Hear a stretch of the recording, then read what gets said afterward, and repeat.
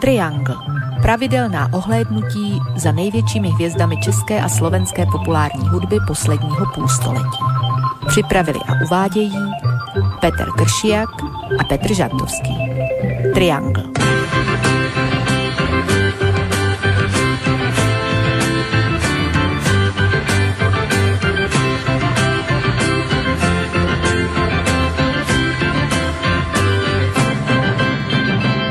Príjemné sviatočné poludnie, vážení poslucháči. Aj keď si to v tento pre naše zemepisné šírky a dĺžky nemusí 17. novembra úplne každý, plus minus tých 30 rokov uplynulých vykladať ako niečo hodné oslavy, keďže sa nám tá situácia časom vyskladala do aktuálnej podoby. Ale v každom prípade je to dátum hodný minimálne pozastavenia sa a určitej spomienky, respektíve premýšľania nad všetkým, čo sa podarilo, prípadne aj nevyšlo tak, ako by bolo potrebné. Dá sa to samozrejme využiť rôznym spôsobom a možno aj ideálnejším, ale je tu Triangel, tretí v poradí a my si ho dovolíme tentoraz vyskladať pesničkami človeka, ktorý k tomu dnešnému dátumu aj celkom dobre pasuje. A keď už teda hovorím v množnom čísle, tak len potvrdzujem to, čo bolo vyslovené aj v úvodnej zvučke tejto relácie a cez našu Skyblinku zdravím môjho spolutvorcu Petra Žantovského, aspoň teda dúfam, že sa počujeme. Počujeme sa, čau Peter, zdravím tebe, zdravím posluchače a posluchačky a je mi velkou ctí a potěšením dneska povídat si o písničkách právě toho muzikanta, kterého ty budeš za chvíličku jmenovat. Ano. Protože jeho písničky a atmosféra těch jeho koncertů provázela nás oba a spoustu našich vrstevníků vlastně celá ta léta před rokem 89. Takže stojí za to na to spomenout. No a v každom prípade by sme mohli začať asi aj tým aktuálnym dátumom 17. novembrom, k čomu aj tento interpret celkom pasuje, lebo tak on sa tiež toho zúčastňoval, toho diania, ale v pozícii pesničkára. Ešte skôr ako teda definitívne potvrdíme, kto nám to tu dnes bude hudobne spestrovať, keď sa povie 17. november, vybaví sa ti aj on, alebo skôr iné udalosti? Tak vybaví se mi jeden takový, řekl bych, monstrózní podvod, který byl na nás tehdy naivní, hloupé studenty nebo čerstvě vystudované vysokoškoláky ve věku 25, 27 a podobně, který byl sestrojen. Ten podvod byl několikerý úplně na začátku a myslím, že už to mohu takhle říkat otevřeně, myslím, že už mnoho historiků se k tomu podobně vyjádřilo. Úplně na začátku šlo o pokus mladší generace z té nejvyšší komunistické věrchušky, to znamená lidí, jako je Vasil Mohorita a podobně, převzít vlastně žezlo nad tou tehdy socialistickou zemí od lidí, kteří už odcházeli generačně. To byly ti Štrougalové, Jakešové, Bilákové a Vojtíkové a podobní. Já nevím, jestli si ještě dneska někdo vybaví ta jména nebo ty tváře. Já si je vybavím velmi dobře, protože tu první půli mého dosavadního života provázeli svými více či méně hloupými projevy a restrikcemi, takže jsme je měli všichni strašně rádi. No a o podvodu mluvím, protože nejprve se pokusili jedni komunisté vystranadit jiné komunisty a potom se dohodli s úplně někým jiným na něčem úplně jiném a najednou jsme viděli, jak proti sobě sedí členové UVKSČ a na jedné straně Adamec a na druhé straně najednou vedle Havla sedí jiný člen UVKSČ Čalfa, který ho pak prosadil hlasy komunistických poslanců za prezidenta a vlastně celou tu dobu od té první lži, přesto, když Havel tvrdil, že prostě to bude dělat do prvních voleb do června, pak že bude hrát psát hry, že podpoří jako svého nástupce Dubšeka, přitom dělal přesné opačné kroky, tak to už byla jenom série lží. A kde se lže, tam prostě není poctivý svět a nemůže to dopadnout dobře. A já myslím, že po těch 30 letech si můžeme dneska zkonstatovat, že jsme na tom v mnoha ohledech hůř než tehdy, protože patříme, jak zpívá Jarek Nohavice v jedné písničce, zrozen v komunismu, umřu v komunismu. Dneska patříme do absolutně utuženého pseudo kapitalistického, ale de facto totalitního systému Evropské unie a jsme do ní zavěšení mnohem silněji, než jsme byli zavěšení třeba na ten prokletý Sovětský svaz. A to je jedna a zdaleka ne jediná a poslední výhrada, kterou v té dnešní době můžeme mít, ale to, oč jsme my tehdy usilovali a opírali jsme se i o své kulturní ikony, jedna z nich bude dneska hrát, tak to byla svoboda. My jsme chtěli svobodu a dneska máme nesvobodu. My jsme chtěli odpovědnost a máme dnes neodpovědnost. A tak bych mohl pokračovat. Konec lamentací. Já dneska nemám co slavit. Byl jsem 17. listopadu na té národní třídě. Nic hezkého jsem tam neviděl a pak nám všem tak trošku vydrželo to nadšení, řekněme, do těch krátce před těmi prvními volbami, do toho jara 90 a pak už to byla éra velkého zklamání z velké části. Takže já radši dneska budu poslouchat staré písničky od toho pána, co ho budeme poslouchat, protože ty všechny s výjimkou té první a vlastně nejnovější pocházejí z té doby 80. let. Je to také zaujímavé, že aj keď na to obdobie aj z pred novembra 89, aj z toho neskoršieho obdobia nespomíname veľmi radi, tak je tu stále niečo, čo nám toto obdobie pripomína v tom dobrom slova zmysle a to bude aj tá muzika, ktorú tu dnes budeme počúvať. No je 30 rokov po, myslíš si, že revolúcia alebo prípadne nejaký štrajk, lebo dnes sa aj na Slovensku mnohí chystajú do ulic, môže to vôbec pomôcť k niečomu alebo si skôr za inú cestu? To je těžká odpověď, nebo těžká otázka a ještě horší odpověď. Já nevím, jestli ty pouliční srocení mohou dneska něčemu pomoct, protože jsme skutečně v obrovském klinči mezinárodních politických, geopolitických, hospodářských korporátů. No, ja tiež do toho chcem vstúpiť aj s tým, že dnes sme tak rozdelení, že už aj pomaly tie štrajky každý na inom námestí, síce v jednom meste, ale každý to ťaha do inej strany a tento koč, ktorý má ísť rovno k nejakému vysnenému cieľu, nemôžu tie kone, ktorých tam bude už teraz možno aj 50, každý ťahať na inú svetovú stranu. Tak to je pravda. V Praze to je obdobné, taky se tady různá antikovidová shromáždění konají na různých místech v různé organizaci. Ta nejednota tady samozřejmě je. To byl cíl těch, kteří vládnou, aby lidi rozdělili, aby mezi ně položili propasti a tak je lépe ovládali. Ale ještě jeden rozdíl oproti tomu listopadu je tady velmi zásadní. Uvědomme si, že listopadu by nebylo, aspoň ne v tom aranžmá, v jakém bylo, kdyby nedošlo k těm mezinárodním dohodám mezi představiteli Sovětského svazu a Spojených států. A už o 2 roky dříve, když byl Gorbačov v Praze, tak v podstatě tady zdejším komunistům řekl, vážení přátelé, končíme, my vás necháme, dělejte si, co umíte, ale na nás už se nespolehejte. To znamená, že to byl pravý opak toho, co bylo do té doby, že se vzhlíželo k Moskvě a čekalo se na pokyny, tak najednou jsme měli, nebo oni měli volné ruce a hledat, co šlo jinak, než jde dneska, protože dneska nikdo žádné volné ruce nemá. Ani naše vláda, ani vaše vláda. Všechny jsou v područí nějakých vyšších celků a vyšších mocenských vlivů a je to všechno mnohem těžší. Já nejsem optimista.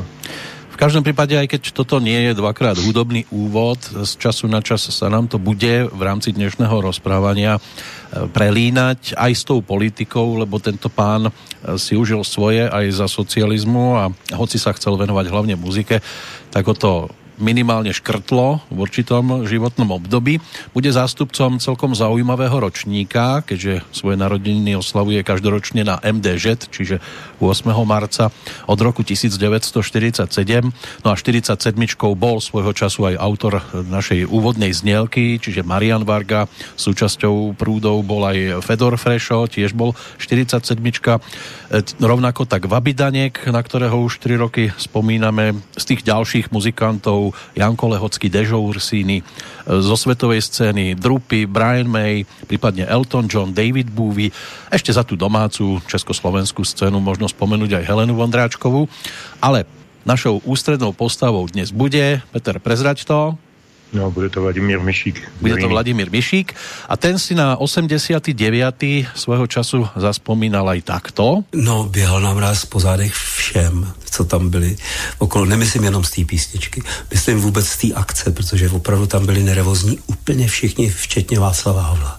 To bylo vidět, jak, jo, protože tam no to taky bylo takový, ještě to nebylo úplně jasný, že? Takže ta nervozita tam byla, ale ten dav teda, nebo to velké množství lidí nás tak uklidňovalo, i že tleskali, že prostě ta reakce byla jako vstřícná, že přesně, že tu variaci tam jako zpívali se mnou, tak to já jsem měl slzy ve očích, se přiznávám, jo, a ještě bylo nějak asi -7, jo, takže to ještě jsme s Olinem Nejsklebou, který tam hrál se mnou na violončelo, tak jsme byli naladěný tak jako ne úplně jako správně, že, protože psychicky ano, ale jako ty nástroje v tom mrazu jako se rozlaďovaly a tak, takže to bylo takový, spíš nešlo o tu muziku, ale spíš šlo o to souznění vlastně jako v očekávání změny a prostě, že snad to padne. To bolo niečo ako spomienka, ako sa Vladimírovi Mišíkovi hralo svojho času na Letnej pred tým davom, vtedy tam ten 1 000 000 ľudí zhruba plus mínus bol zhromaždený a on tam potom prišiel predniesť pesničku Variace na renesanční téma, čo je jedna zo základných pesničiek jeho spevníka. Napriek tomu dnes túto skladbu v takzvanom playliste zaradenú nemáme. Prečo? To se ptáš mě? Ano, teba, už teraz. No, protože já jsem se řídil takovou trošku intuitivní metodou. Kromě té první, jak jsem říkal, ta je trochu výjimečná, tu vedeš určitě lépe ty, tak ty ostatní písně jsou samozřejmě taky známý, ale jsou, řekl bych, důkazem veliké pestrosti toho jeho talentu a toho jeho hudebního směřování. Je tam hard rock, je tam folk, je tam taková lehká, skoro až swingová písnička, jsou tam zhudebnění básníci. Je to velmi, velmi pestrý spektrum a tím jsem chtěl vlastně ukázat, že ten muzikant byl unikátní právě tím, jak tak proudil mezi těmi žánry. Někdy to bylo proto, že byl zakázaný jako s jeho rockovou kapelou, takže jezdil jenom s folkovým trejem Underground, s Hrubým a s Mertou, nebo občas jenom sám někde vystoupil v podstatě na černo, protože měl 2 roky zákaz a je to velmi pestrý talent, ačkoliv se to na první poslech nemusí vždycky zdát, tak najednou, když si vezmeme takhle ten dnešní playlist za sebou, tak zjistíme, že je to v našem prostředí velmi unikátní. No máme pripravených 9 pesničiek a aj keď pôjdeme svojím spôsobom chronologicky, zoberieme to od konca, to znamená od titulnej pesničky jeho najčerstvejšieho albumu, ktorý má už v podstate rok, dostal názov Jednou te potkám a teda mňa osobne veľmi príjemne prekvapil, pretože ja som, priznám sa, od tohto pána nie všetko počúval tak dôkladne ako napríklad ty, Petře, ale keď som tento album začul, tak ma doslova uchvátil a musím povedať, že patrí medzi tie najvydarenejšie kúsky všeobecne, pokiaľ ide o tú aktuálnu hudobnú ponuku. Tak s tím určitě souhlasím a hlavně na tom portfoliu jeho desek za posledních skoro 30 let, tedy zhruba s výjimkou desky 20 dekaduše, která shrnuje nevydané nahrávky z 80. let, na které jsme tehdy chodili na koncerty, tak všechny ostatní, ty novější desky, vlastně už od konce 80. let, od ETC 3, 4 a tak dále, jsou takový trošku, řekl bych, chvílema na efekt a chvílema je to takové zbytečně vnějškové, kdežto tahle ta deska je tak intimní a tak osobní, že je zcela zjevný, že prostě on se dopracoval do takové té kohenovské polohy introspekce a zveřejnění sebe sama a má to svoji cenu. No ono by bolo najideálnejšie, keby sme sa o tom mohli porozprávať aj so samotným interpretom, ale keďže názorovo sa zrejme neplavíme po tej istej rieke, tak máme pripravené len jeho komentáre, ktoré sa mi podarilo vyzbierať kadetade po internete, ale určite aj pre teba by to bolo zaujímavejšie, keby sme ho tu mali ako tretieho do partie. A jak správně říkáš, myslím, že by pozvání nepřijal. Tak ale to nám nebráni pozrieť sa na neho ako na umelca a povedať, že naozaj je to umelec na naše pomery par excellence. Tomu už asi nič nedodáš. Ne. Tak ideme za prvou pesničkou.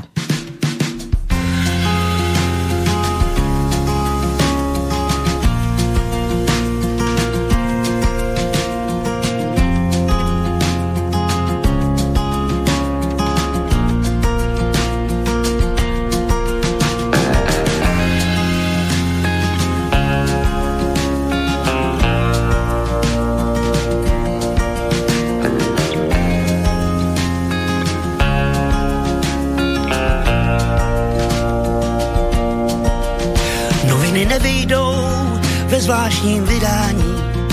Nikdo mi s růžemi nepřijde přát. Pomlčí důstojně klasici svázaní o tom, co brzy už musí se stát.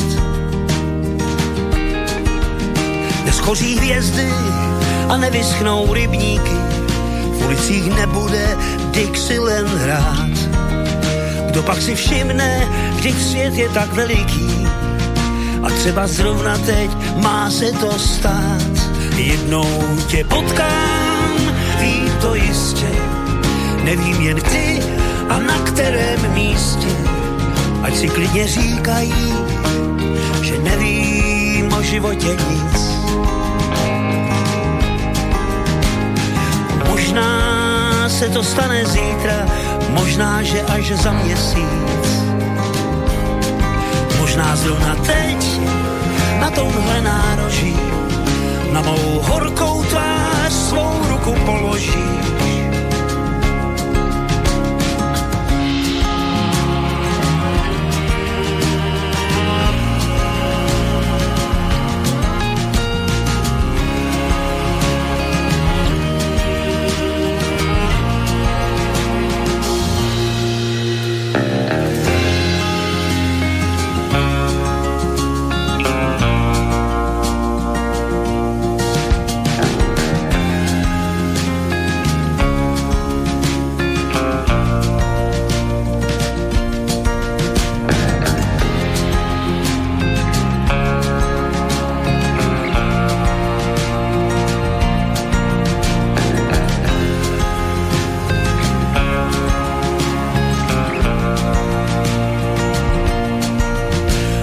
Všimne si našeho setkání, někdo snad začne se poťouchle smát.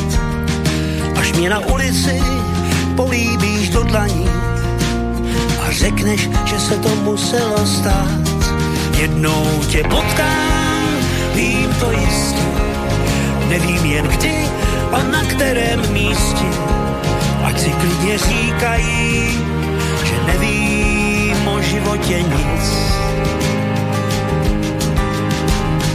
Možná se to stane zítra, možná, že až za měsíc. Možná zrovna teď, na tomhle nároží, na mou horkou tvář svou ruku položíš.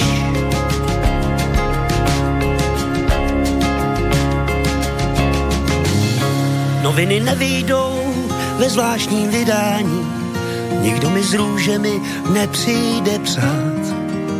Pomlčí důstojně klasici svázaní o tom, co brzy už musí se stát.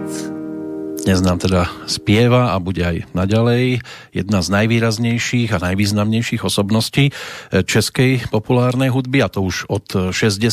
rokov minulého storočia.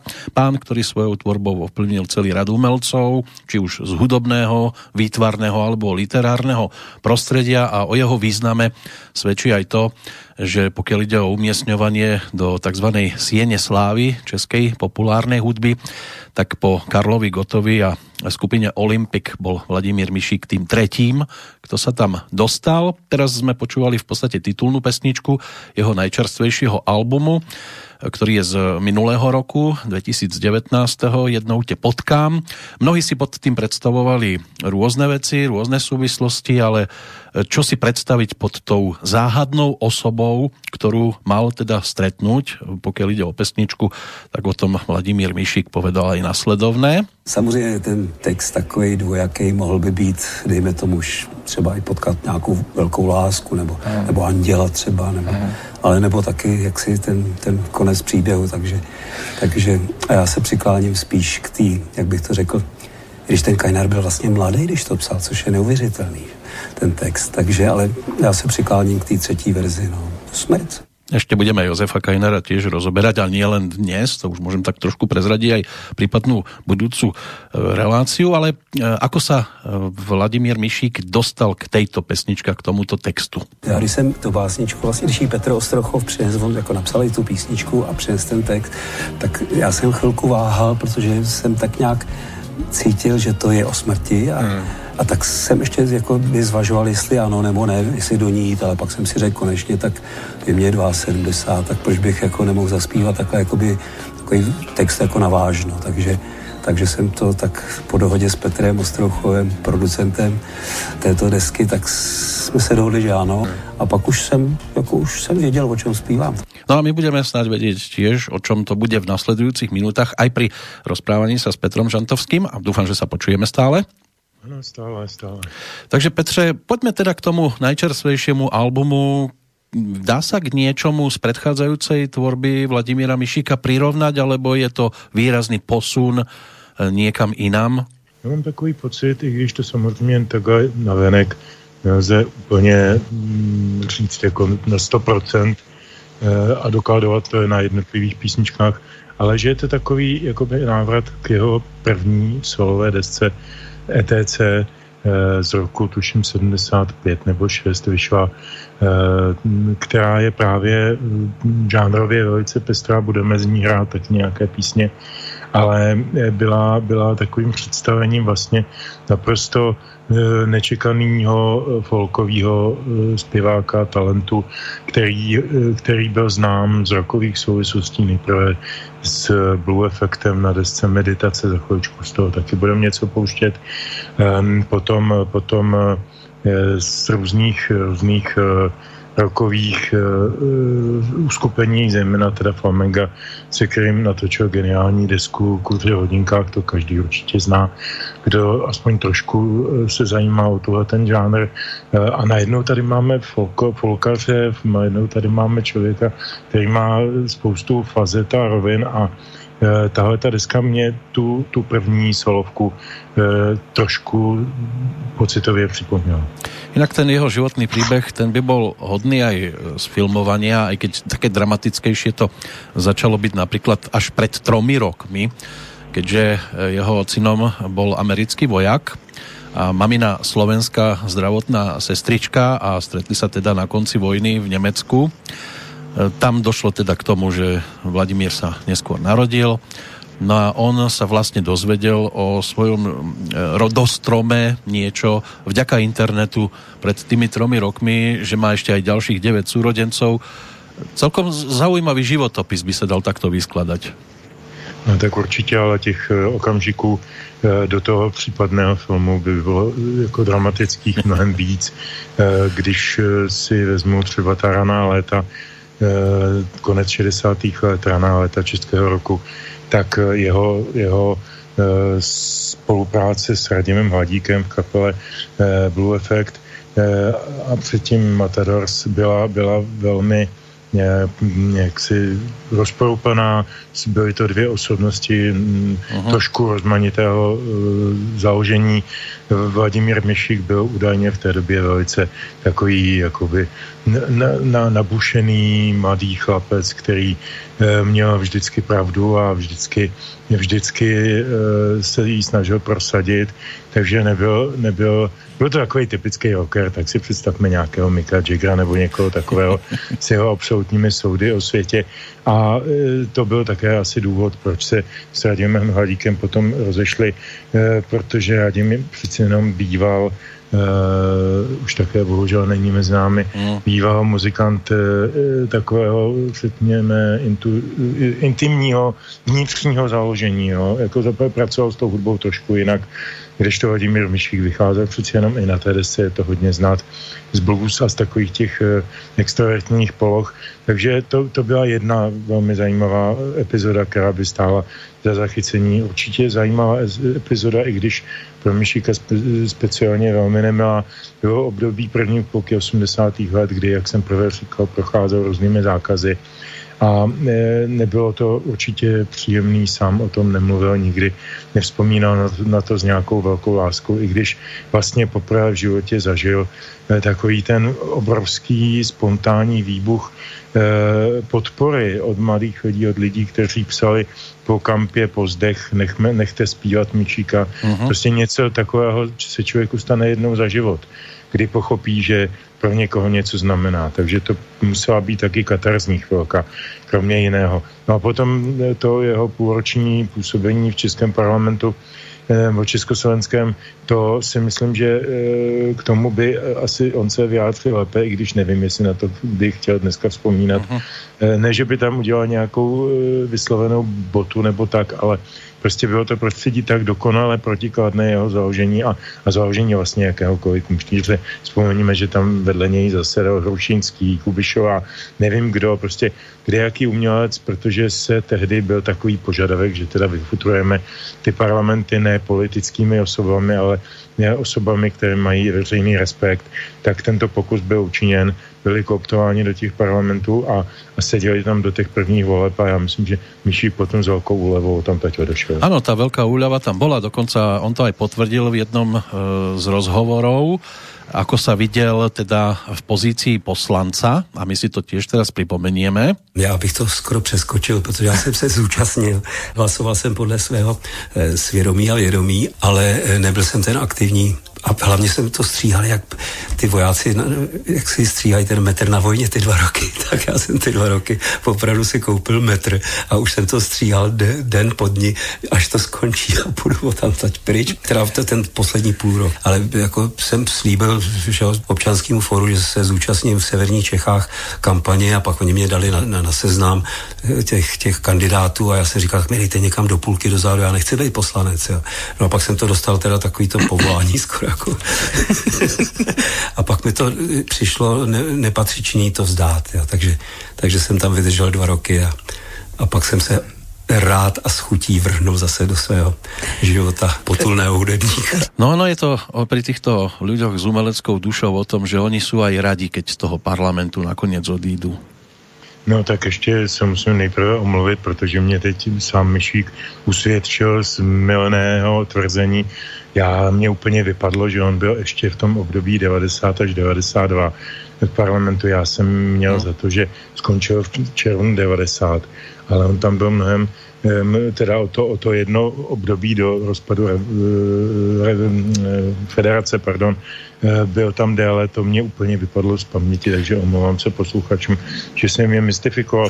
No, ono je to taky... Ale bol nenápadný, bol taký nenápadný tam, tak možno preto ti to vypadlo. Možná jako vedle něj byl zase v té politice velmi pevně usazen a dokonce dělal jako jistou dobu i opravdu stranickou kariéru Michal Prokop, taky významný český hudebník, ale i osobnostně naprosto jiný typ, extrovertní, takovej, potřebuje na sebe neustále upozorňovat a je výrazný, i když to někomu nemusí být sympatické, stejně jako prostě jeho typ zpěvu je pro český ucho docela atypický, třeba se k němu taky v tomhle cyklu jednou dostaneme. A jako ten Michal tehdy tu politiku bral vážně, byl členem vedení strany ODA, Občanské demokratické aliance a pak za ní skutečně několik let brouzdal politikou i takovými těmi přídavnými pseudopolitickými funkcemi typu Rada Českého rozhlasu a podobně. Čili to je úplný opak, ten Michal se v té politice našel a zřejmě byl tedy proto i lépe disponován. No ale aby sme mohli krásne meditovať, tak k tomu budeme potrebovať muziku a teraz aj dokonca Meditace, čo je album Blue Effectu, pretože druhá pesnička v poradí, aby sme to teda postihali aj pohrať, tak tá je práve z roku 1970, dostala názov Sluneční hrob. Tento výber na základe čoho teda táto pesnička ťa oslovila? Tak jednak jsem znal autora textu Jana Křtitele Sýkoru, taky už bohužel není mezi námi, což byl zajímavý, interesantní a takový renesanční člověk. A ten text byl, řekl bych, jakoby z nebe spadlý, takový jako sedlo si to s tou hezkou muzikou, sedlo si to s tím Mišíkovým zpěvem a je to, myslím, jeho největší hit z tohoto období a možná, že když by někdo dělal rekapitulaci hitů a dělala se nějaká anketa mezi jeho posluchači, takže by ten Sluneční hrob byl na prvním místě za celý jeho život. Možná neprávem, ale písnička je to moc hezká. Usínám a chtěl bych se vrátit o nějaký ten rok zpátky. Teď zase malým klukem, který si rád hraje, který je s tebou.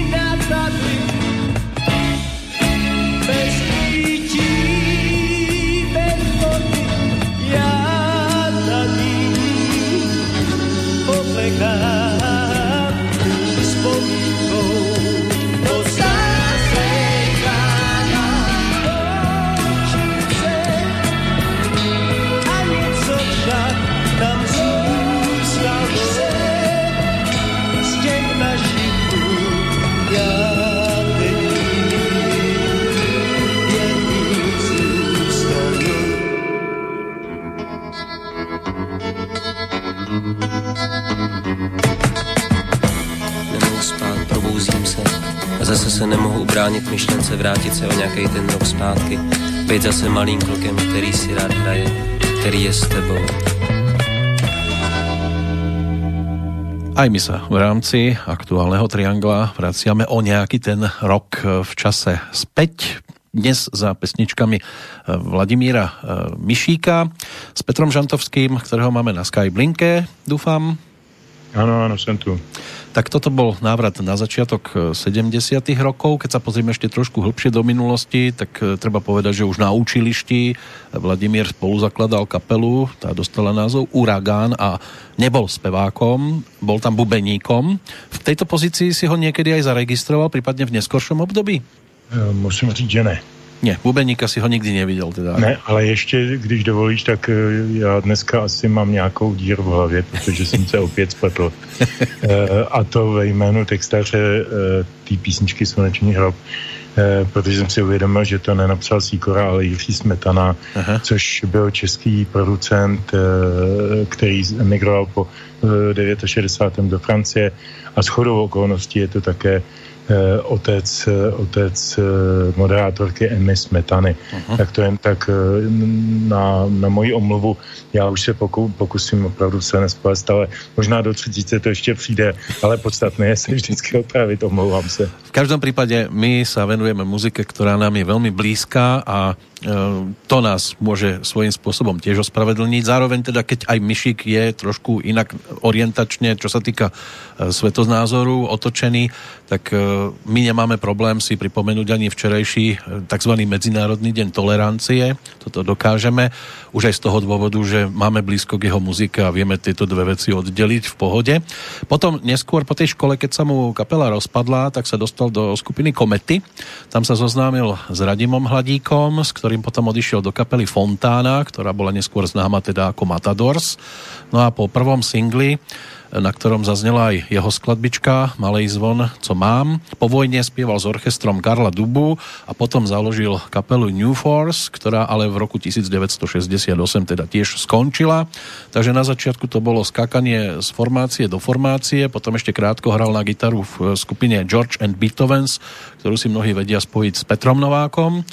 A ešte v 68.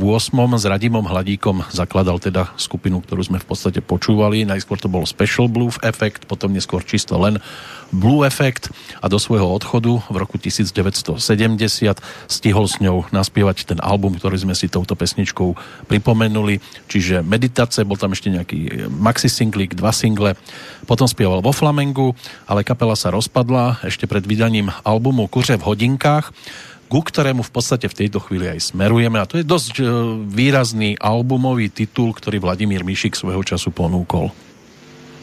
Tak hlavně šlo o naprosto unikátní situaci průniku generací, což v tom raném Big Beatu nebývalo zvykem, protože Big Beat se vymezoval vůči té předchozí hudební i společenské atmosféře, vůči jazzu, swingu a tak dále, nastoupil vlastně na jeho místo na výsluní a měl takovou tu generační vzdornou náladu, pozici a atmosféru. A najednou se nám tady sejdou na jedné desce, na jednom projektu, který je nesporně z větší části rockový nebo aspoň folk rockový chvílemi.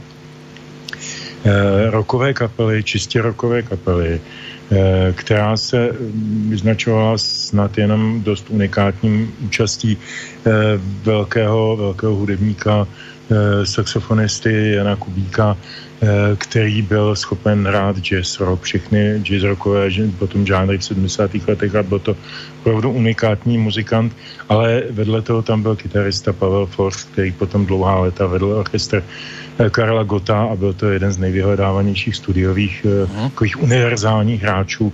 Byla to fakt velmi zajímavá kapela, která taková, řekl by se, super skupina dneska možná, nebo tehdy v tom kontextu, kterým takhle vznikl, že jo, jako s osobností z různých koutů světa, tak vznikla ta super skupina, vydržela velmi krátce, flamenco ostatně taky, ale z jiných důvodů. Takže vydala desku Kuři hodinka, která je založená s tuším jednou výjimkou na textech Josefa Kainara, básníka, který se narodil v roce 1917 a zemřel potom v roce 71. Básníka swingové, bluesové, jazzové generace, taky muzikanta. On byl kytaristou na Jižní Moravě v různých swingových orchestrech za první republiky i za války. Složil spoustu krásných písní, minule jsme se tady pouštěli jeho Imperial Blues a bombardovací blues podání Jiřího Suchého. Složil samozřejmě ještě hromadu dalších věcí z toho jazzového žánru, otextoval slavné světové jazzové swingové melodie a najednou je tady v rockovém kontextu. To bylo naprosto nečekané. Mám dojem, že jsem někde zaslechl, že to zprostředkoval tehdy velmi osvícený producent Hynek Žalčík, jestli se nemýlím, poté také producent téhletý desky. Ale nechtěl bych, aby to byla ta třetí chyba, kterou dělám v tomhle pořadu. To dávám do uvozovek, protože prostě skutečně mě teď paměť říká, že to tak nějak bylo, ale není to podstatné. Podstatné je, že si najednou i Mišík sám v sobě objevil jiné, řekl bych, fazety, jiné prostory, které byly otevřené, citlivé pro poezii, pro náročné texty, pro metafyzický, metaforický, zajímavý, jinotajný sdělení a díky tomu setkání potom konec konců Mišík přinášel různé zhudebněné kajnery průběžně po celou kariéru až do současnosti a otevřel vlastně dveře k tomuhletomu autorovi a možná i vůbec k moderní české poezii pro mnoho lidí, několika generací, mimo jiné té naší. No, pravdou je to, že tam naozaj bola ešte jedna skladbička, ktorá nebola textársky od Jozefa Kainara, Stále dál. Inak to bolo o celkovo 9 tituloch, ak teda nebudeme rátať Kuře v hodinkách, takú úvodnú, v podstate viac inštrumentálku, ktorá sa tam objavila, práve melódia Jana Kubíka, ktorý sa postaral s Vladimírom Mišíkom o teda viac menej všetky melódie k tomuto titulu a fakty hovoria aj to, že je to jediný štúdiový album skupiny Flamengo zo 72. roku a ide o album, ktorý je dodnes pokladaný za jeden z najlepších v rámci českej rockovej histórie, pričom na tom jeho vzniku sa podielal ako textár práve básnik Jozef Kajnar. No a aká bola spolupráca s ním, tak o tom sa Vladimír Mišík svojho času rozpovedal práve takto. No já si myslím, že on dělal takový ty převody blues, to nebyly vyloženě přebásní nebo přeložený texty, ale on byl muzikant, že jo? Takže on byl muzikální v tom, že opravdu i ta jeho poezie se vlastně dala velmi snadno a bezvadně zpívat. Takže to Kuře v hodinkách my jsme mu přinesli na takovém tom kotoučovém magnetofonu, on si to tak poslouchal, my jsme u toho byli s Hinkem Žalčíkem, producentem a on si už tak začal podupávat a v podstatě to bylo duva a anglicky. Jo. A on říkal, dobrý. No a pak to měl odevzdat, jako zhruba asi za 14 dní, tak odevzdal půlku. Pak jsme se domluvili ještě na dalším setkání, tak ještě asi za týden a odevzdal ten zbytek a odevzdal to v notových záznamech, melodii a potom psal ty texty párkrát škrt a tohle bylo všecko, co on udělal. On to psal z čistý vody, tak jako úplně, jak mu to na mysli mu vytanuli ty verše. To bylo neuvěřitelné. Prostě, ať byl jaký byl, tak byl geniální básník. No a aký bol geniálny, to si my pripomenieme pesničkou. Čo k nej dodáme, má názov Já a dým. Já jsem ji vybral, protože není úplně notoricky nejznámější, když to album celé známé je. Mimochodem dodávám, že jsem rád, že Vladimír Mišík potvrdil, že jsem se po třetí nemýlil a producentem toho celého byl opravdu Hynek Žalčík, vlastně legenda českého producentství. A tuhleto písničku jsem vybral, protože obsahuje více poloh žánrových od folkové přes takovou skoro až jazzovou, až po ten big beat a ukazuje, co to bylo za neuvěřitelnou kapelu, která stála za zády Vladimíra Mišíka. Tak si to teraz pripomenieme.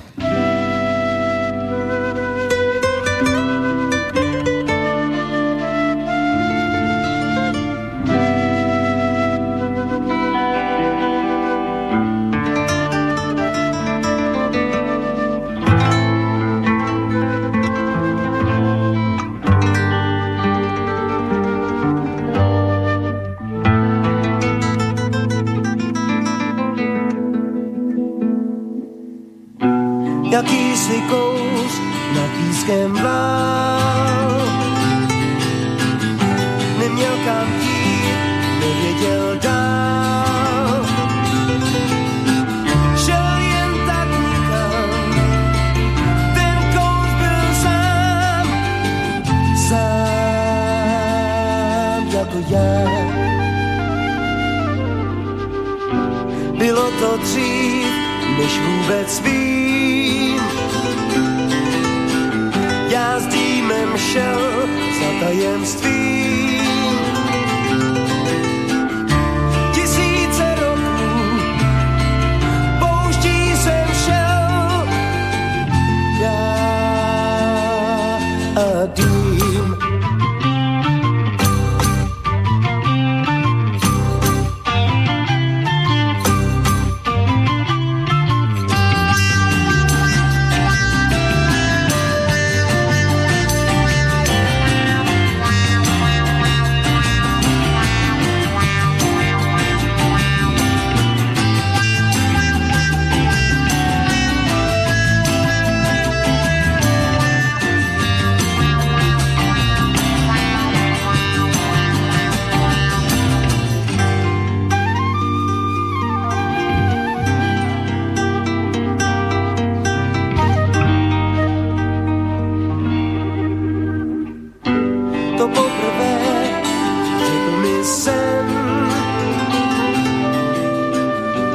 Čas je poušť a že já jsem.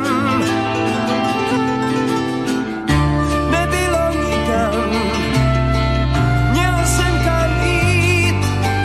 Já v staletích.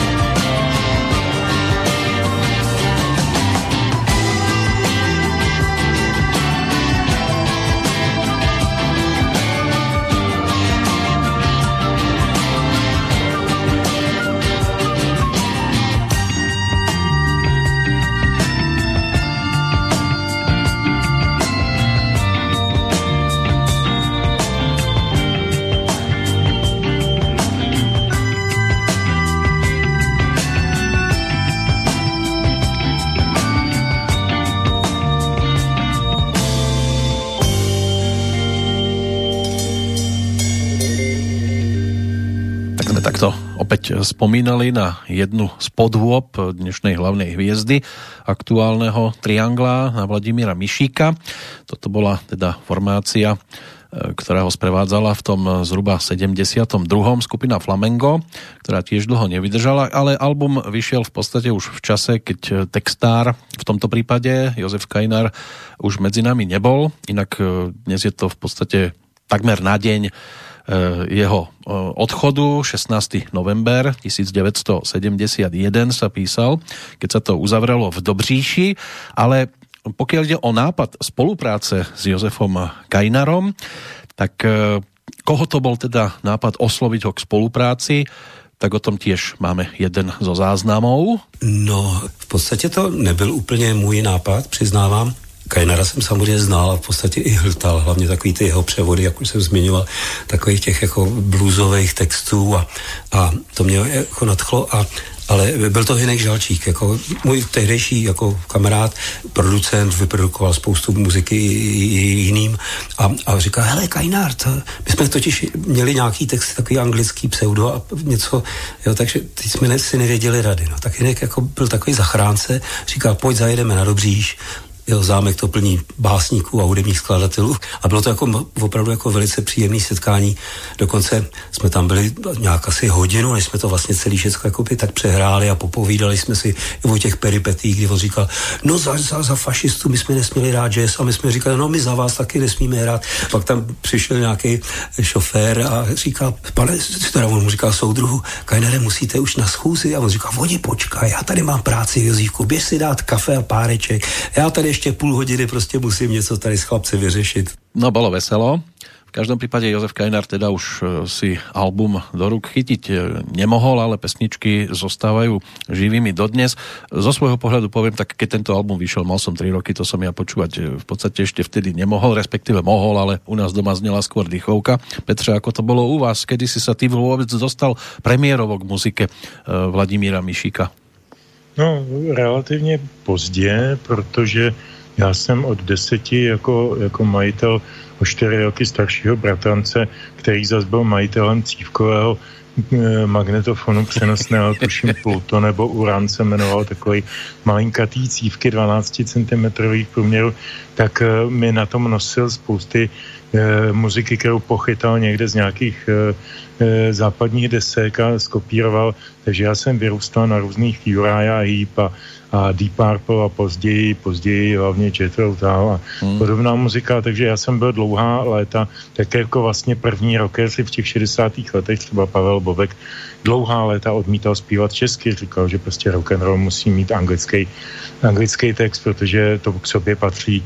Já jsem byl taky trošku ortodoxně takto zaměřen a prostě to, co se dělo na domácí scéně, jsem důsledně a záměrně nevnímal dlouhá léta, až do nějakých 16-17 let jsem žil z té západní rockové hudby, ale vybíravě samozřejmě říkám, jako Jethro Tull, Pink Floyd, Genesis, potom jsem se dostal k těm ještě chytřejším muzikám, ale mezi tím jsem začal vnímat to, co se děje na domácí scéně a pro mě teda průlomová byla právě ta Mišíková deska, ta ETC1, které se někdy říká Stříhali do hala malého chlapečka, což je také Kajnarová báseň, zhudebněná a slavný hit, tedy Mišíkův. Takže vlastně Mišík byl pro mě trošku bránou do českého roku a přes něj jsem se pak dostával k Prokopovi, k CLK Vokal, k Marcias a dalším a dalším. Tak ono, Pavel Bobek potom k tej češtine prešiel vďaka textom Jiřího Grossmana, Michal Tučný zase mal Honzu Vyčítala, vynikajúceho textára a vďaka týmto pánom sa tá čeština začala do pesničiek dostávať rovnako. Pokiaľ ide o ETCčko, ktoré vzniklo v tom 74. tuším, tak tá prvá platňa o 2 roky neskôr a stala sa jednou naozaj zase z tých najvýraznejších z tohto obdobia. Na ňom aj jedna z takých legendárnejších nahrávok Jednohúbky. To znamená narezlá hudba, vodovodní trubky. Ako toto vzniklo, tak o tom si tiež môžeme vypočuť krátku výpoveď. Jednohúbky, no to jsem takhle seděl doma. Maminka byla na dovolené. Já jsem tam byl sám a byl jsem zamilovaný. A pozval jsem děvče a koupil jsem nějakou konzervu rybiček a litrovku jablečného vína, to děvče nepřišlo. To je všecko, to se odehrálo. Já to teda říkám před tou písničkou pokaždý, když hrajeme v koncertním repertoáru, protože to je pravda, jo, tak pravda se má opakovat. Takže prostě, když jsem tam byl sám, tak dole ten kohoutek opravdu vrzal, jo. Kohoutek vrzal, teraz si vrzneme my jednu z pesničiek z tohto albumu. Ako často sa vraciaš k tejto jeho jednotke? Velmi často. Já jsem si udělal u svých oblíbenců, k nímž tento pán patří, takový svoje vlastní best of, který jsem si napral do všech přehrávačů a telefonů a tak dále. Takže z té jedničky tam mám nějakých 5-6 skladeb, což je velké zastoupení. protože ji považuji opravdu za klíčovou, to už jsem vysvětloval. A zajímavý na té písničce, kterou teď budeme pouštět, jmenuje se Bazarem proměn. Jsou tam zajímavé dvě věci, mimo jiné teda. Myslím, že, a zase doufám, že se teď nepletu, pracuji jenom z pamětí, myslím, že autorem textu je sám Mišík a pak je tam velmi výrazná baskytara Vladimíra Padrouníka, což byl nedoceněný a neuvěřitelně špičkovej český baskytarista, který hrál od vlastně hard rockových poloh, jak uslyšíme teď, až potom jazz rockové, velmi komplikované kompozice v pozdějších obdobích.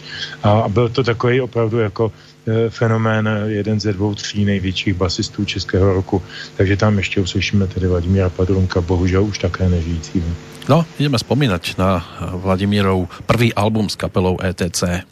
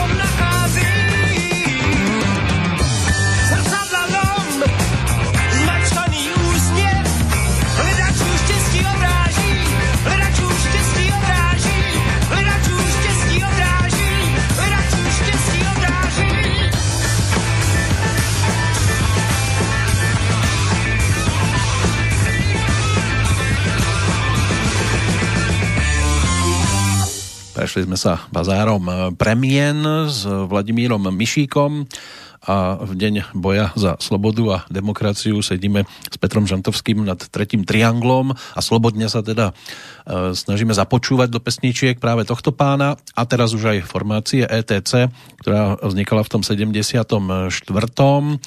A aj napriek teda mnohým personálnym zmenám a dvojročnému zákazu činnosti v 80. rokoch nahrávali albumy, koncertovali a v podstate koncertujú dodnes, pričom významným momentom mohol byť neskôr aj 18. august 1990, keď si zahrali ako predkapela skupine Rolling Stones na Strahove a celkovo ponúkli, ak teda mám správnu správny počet albumov, nejakých 12, plus teda výberovky, kompilácie, pričom členovia kapely, keď to s Vladimírom nie je možné zrealizovať, lebo tak aj tie jeho zdravotné problémy, mal by mať astmu, tak tie mu limitujú aktivity koncertné, tak spolupracujú s bratmi Ebenovcami. Neskôr v 2011 si ich k nahrávaniu albumu Ponorná řeka prizval aj Vladimír Merta. No a členovia tiež vystupujú s hercom Jiřím Šmicrom, ktorý ako pesničkár sa tiež realizuje. Je to bazar promien, ktorý máme za sebou, ale pre mnohých môže byť, že ten Vladimír Mišík v podstate ani nejak extra sa nemení, zostáva taký stabilný vo svojom výraze aj v tom speváckom, aj v tom autorskom, alebo vidíš tam nejaké posuny? Byly tam posuny dané možná více než jím, tak spoluhráči, se kterými v té dané době nebo epoše spolupracoval. Ta sestava, která natáčela tu první desku, ze které jsme teď hráli Bazar proměn, tak ta byla velice široká a pestrá. Byli tam muzikanti z celé folkové scény, byl tam Merta, byl tam tuším i Kalandra a spousta dalších lidí. Občas do toho skupenství přicházeli lidé z jazzu, občas z Tivín, občas Vyklický a tak dále. Bylo to velmi pestré, ještě to nebylo úplně ustaveno právě na té desce, ta je vnímána, myslím, že správně jako Mišíková solovka, kde ukazuje celý spektrum svého talentu, ale není to kapelová deska. Kapelová deska byla až ta následující z roku, tuším, že 80 či 81, která se jmenuje ETC 2 a tam už byla velmi silná sestava, za chvíličku si z ní taky budem něco rád, ale já to řeknu, když už se mě ptal, tam se poprvé objevil kytarista Petr Pokorný a bratři Veselí, jeden na kytaru, jeden na basovou kytaru, ten střídal občas akordeon a bylo to taková, a samozřejmě Jan Hrubý jako houslista, který dávali dohromady strašně kompaktní a originální zvuk. Uslyšíme ho za chvíličku v několika skladbách, takže o tom ještě bude řeč. Ta potom sestava kolem toho roku 87 a později byla opřena o kytaristu Stanislava Kubeše, a to byl původně hardrockový kytarista, hrával s Jirkou Schellingerem a byl to jiný úkrok stranou, proto možná my už zase jako sentimentální konzervě tohleto období nebylo úplně blízké a proto zase mám rád tu poslední desku, protože, jak jsem říkal, vrací se s ní kamsi do hlouby času a je mi to velice, velice příjemný. Teďkon, jestli mohu, bych uvedl tu následující písničku, jestli nemáš žádnou... Ani nie, len toľko, že tento album, ktorý ešte jednou skladbou si pripomenieme, tak bol celkom pestrý aj po tej textárskej stránke, pretože tak z toho odkazu Jozefa Kajnara sú tam 2 tituly, to bol ten Strihali do hola malého chlapečka a záverečný Obelisk. Niečo si tam otextoval Vladimír Mišík sám, to už boli tie spomínané jednohúbky, ktoré aj teda s tým hovoreným slovom okomentoval a pesničku, ktorú sme počúvali, Bazarem promien. Čo mňa prekvapuje, tak je to pestré aj po tejto textárskej stránke z toho dôvodu, že jedna skladba je otextovaná Pavlom Koptom, ktorý výborne spolupracoval s Hanou Hegerovou. Jednu pesničku sme tu v podstate počúvali v závere predchádzajúceho Triangla, to bola Jiřím Suchým otextovaná skladba Pročta rúže uvadá, jednu mu tam otextoval Vladimír Merta. No a teraz budeme počúvať prácu Hinka Žalčíka. To by si mohol ty teda uviesť už? Takže ta skladba je taky celkem známá a je velmi příjemná a tak trošku poeticky odjinut, ale velmi metaforicky pěkně vyjadřuje vlastně smysl toho hudebního a i lidského usilování téhletý party. Jmenuje se Syn Dajdaův, což jak víme všichni byl i Karas. Tak si to teraz ideme pripomenúť.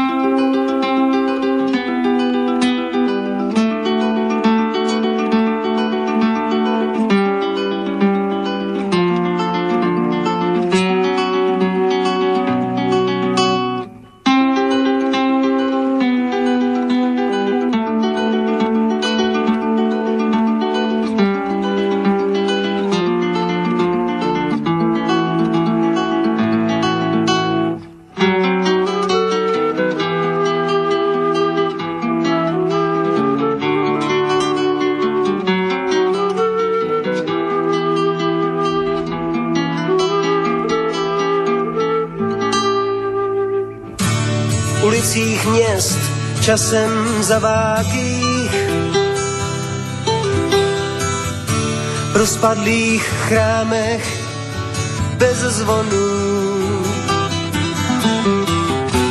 Divoký anděl ranních snů, zrosená křídla prodává, nabízí tomu, koho potkává. Nekřičí a nikdy s nikým nesmlouvá, neprosí, vedle postává. Divoký anděl ranních snů,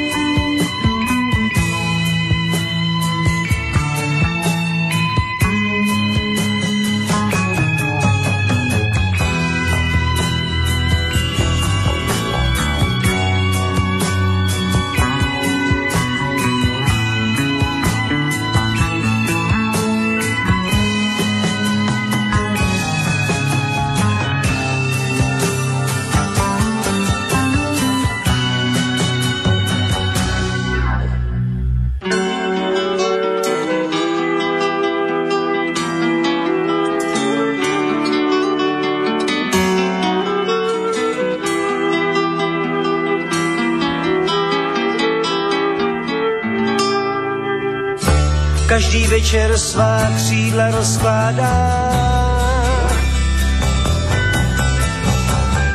opilý touhou létat nelétá.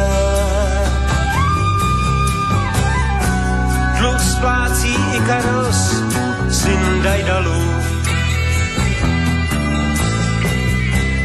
Žárem sluncí zmámený,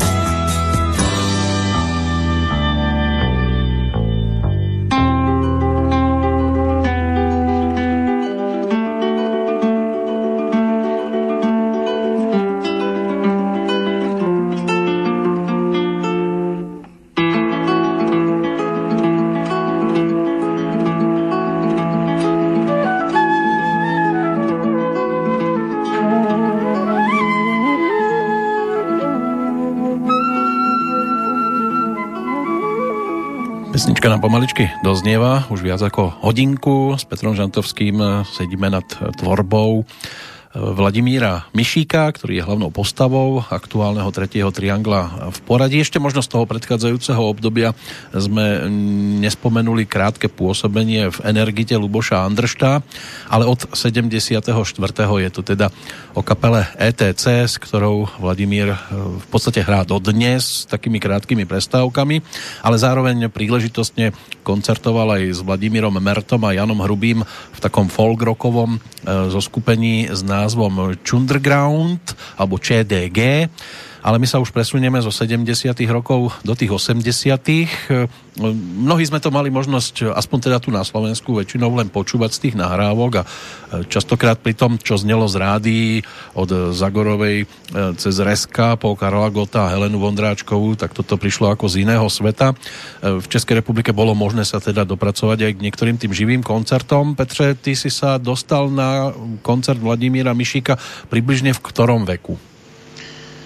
Myslím, že poprvé to bylo v roce 79 nebo 8, to mi bylo 16 nebo 17. To je už v podstate obdobie, v ktorom sa teraz aj hudobne budeme nachádzať. Přesně, téměř. A už jsem tam zažil Mišíka v téhleté nové partě, kterou jsem právě jmenoval, to znamená Veselý, Pokorný, Hrubý a Šustera.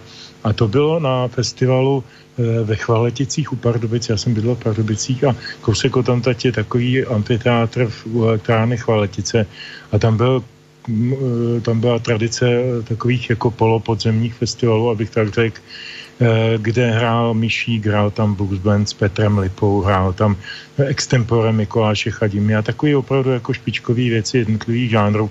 A tam jsem právě zažil asi Mišíka vůbec poprvé, pak jsem na něj chodil pravidelně, kde to šlo při každé příležitosti, protože to po každý byl veliký zážitek. Vzpomínám na jeden koncert v Pardubicích, v takový vesničce za Pardubicema, v takovým ošklivém ne kulturáku, ale snad Sokolovně, kde se odehrávaly zase jako tyhle ty rockové slavnosti a tam v té době zrovna byl zakázaný Vladimír Merta pro změnu a Mišík v rámci svýho koncertu pustil Mertu skoro na 3/4 hodiny na jeviště a Merta jaksi zakázaný folkový zpěvák v té době tam předvedl několik špičkových věcí, jak na svoji akustickou, tak potom si půjčil od kohosi elektrickou kytaru a zahrál na to úžasnou píseň Madonna Decibela, kterou posléze hrál i později samotný Mišík a tak dál.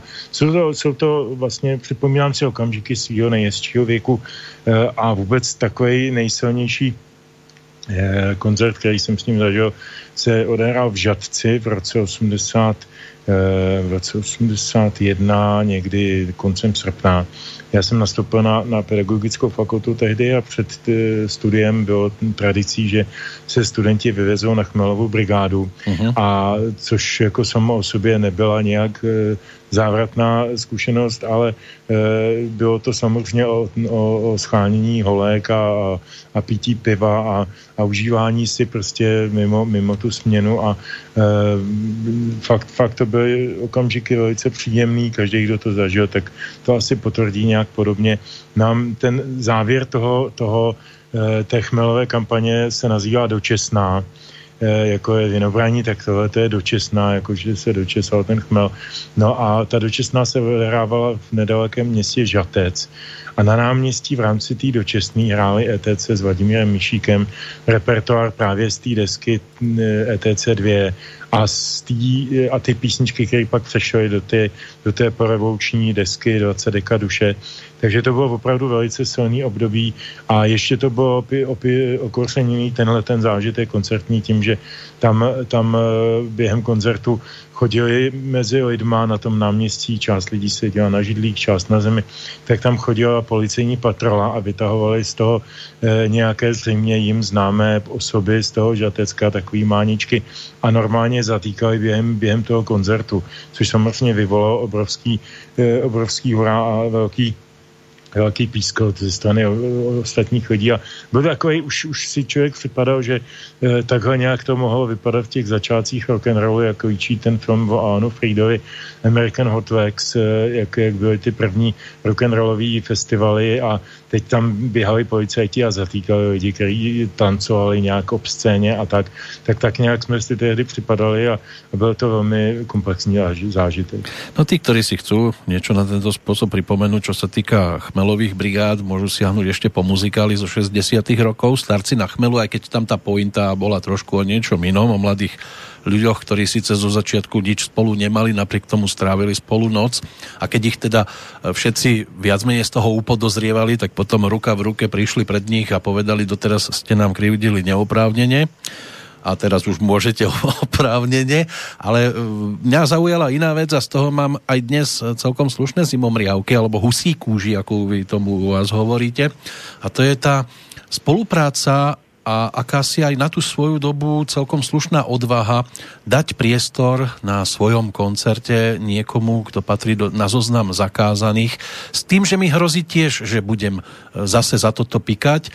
A Vladimír Mišík a spola, nielen on, to bolo aj na iných miestach, aj v rámci divadelných predstavení a podobne, si ľudia takto navzájom dokázali pomáhať a boli ústretoví. Neviem si to dnes živo predstaviť, že by napríklad mne, ako človeku z tej alternatívy, dal priestor niekto, kto môže vystupovať bežne v mainstreame. To by bola aj na túto dobu celkom slušná odvaha. Tak no dneska se hlavně ty kompilace nebo ty spolupráce dějou na komerční bázi, že když prostě Richard Krajča napíše písničku Karlu Gottovi a Karel Gott ji naspívá se svojí dcerou, tak je naprostá jistota a to celé se odehraje pár měsíců než kvůli týdnu před jeho úmrtím, tak je celkem jistota, že z toho bude velká sláva a velké peníze. Dneska já myslím, že taková ta elementární solidarita, jak jsme ji zažívali a jak jsme si ji teď popsali, pocházela z jiných situací, z dob, kdy jsme všichni byli v takovém tom černobílém světě my a oni.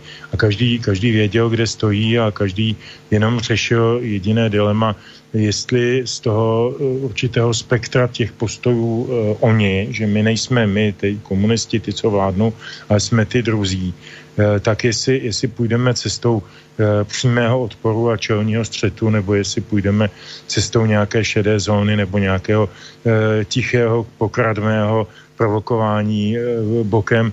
To byly takové, řekl bych, odstíny tmy nebo šedi, ale ta solidarita tam fungovala naprosto jednoznačně a čas od času měla i pro mě do jiných sfér.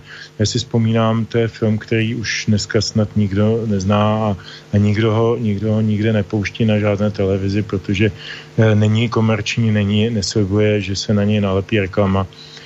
To byl film, který se jmenoval Opera ve Vinici a točil ho, tuším, že Jaromír Jireš na scénář Vladimíra Merty a součástí toho byl i právě záběr část koncertu Vladimíra Mišíka ETC a pojednávalo to o jednom starém jeho moravském muzikantovi, kterého tam hrál Josef Kemr.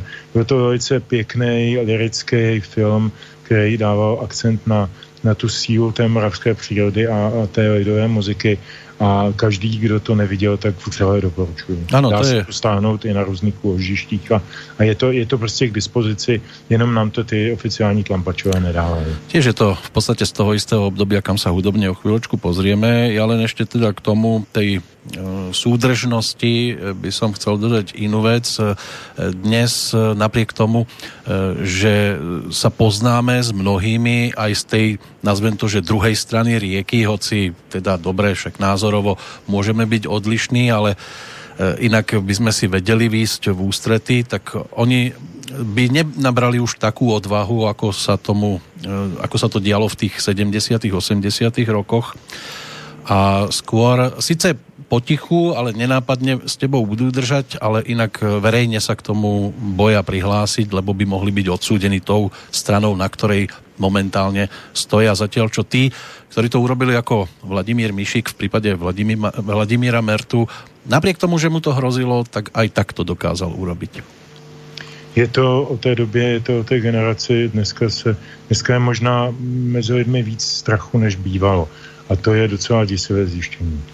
No a čo je tiež desivé, že teda dnes Vladimír Mišík, ktorý v tom čase išiel v podstate po tej istej strane ako my dnes, tak už by nám asi nerozumel. To nevím, já za něj nemůžu mluvit. Jasné. Ale máme tu jeho pesničky, tie sú úžasnou výpovedou z toho, ktorého obdobia. Tá nasledujúca nám teda pripomenie album, ktorý bol dvojkou pre ETCčko z roku 1980. Máme pripravené dva kúsky, tak začneme titulom Ty s číslom 2, čo je text Václava Hrabietu. A melódiu napísal teda samotný Vladimír Mišík. Prečo voľba padla na túto pesničku? Protože si myslím, že vedle té Mišíkem už prvé zmíněné variace na renesanční téma, která je také na téhle desce a je to taková opravdu notoricky známá balada, písnička folková, tak tenhle ten text, ty dva, který pochází od Václava Hraběte, otevřel zase mnoha lidem té generace dveře k tomuto autorovi. Tento autor působil v 60. letech na spíše jazzové scéně, byl jednu dobu i hudebníkem v Redutě, psal básničky víceméně sám pro sebe do šuplíku.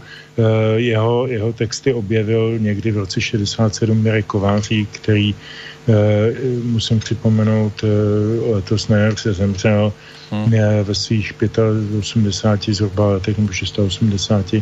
A to je člověk, který objevil Václava Hraběte pro veřejnost. Hrabě potom zemřel podobně jako Schlitter otravou plynem. Dodnes se neví, co zatím bylo. On se hodně angažoval v období toho pražského Majalesu, když byl v Praze Allen Ginsberg a tak dále, čili díky tomu byl pochopitelně jaksi v nemilosti oficiálních kruhů. No a ten Mirek Kovářík tehdy z jeho textu nastudoval první takové divadelní pásmo, které se jmenovalo tuším Stop Time, podle jedné básničky, také k tomu vydal vlastně všechny ty básničky v takovém jakoby samizdatu nebo v takovém programu k tomu představení a to byla vlastně první kniha Hrabětova. Potom díky editorovi a básníkovi Jaromíru Pelcovi, jehož básně mimochodem také Mišík jednu dobu zhudebňoval, tak vyšel ten Hrabě, první taková pěkná výborová knížka Blues modré a bílé v Melantrichu v roce 77 nebo 7, myslím. A tím vlastně vstoupil Hrabě do českého kulturního kontextu. A Vladimír Mišík právě tím, jak zhudebňoval jeho texty, tak ho otevíral tomu našemu, řekněme, generačně blízkému publiku. Ty dva jsem vybral, protože je to příběh, není to čistě lirické zastavení, je to příběh a je to o hodnotách. O těch hodnotách, které jsme tehdy sdíleli. Kam se ty hodnoty dneska vytratily z části té spoločnosti, to snad ani nebudu hodnotit. Zaujímavé je to, že zatiaľ, čo Jozef Kajnár zomrel predčasne ako 54-ročný, tak Václav Hrabě dokonca ešte skôr. A to ešte 25 mu bylo. Áno, necelých 25 rokov, 5. marca 1965. Čiže v podstate v čase, keď ešte Vladimír Mišík ani na tej hudobnej scéne nebol extra významným, len sa rozkukával, tak už vtedy Václav Hrabě to mal za sebou a on sa potom k nemu vrátil v tých 80. rokoch práve teda spôsobom, ktorý si teraz vypočujeme.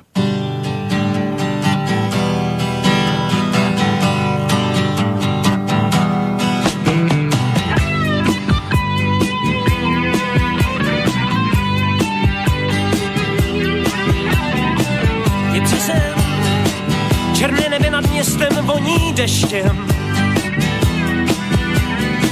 Ještě jednou to všechno spočítám, aspoň ještě jednou. Procenta štěstí, procenta smutku.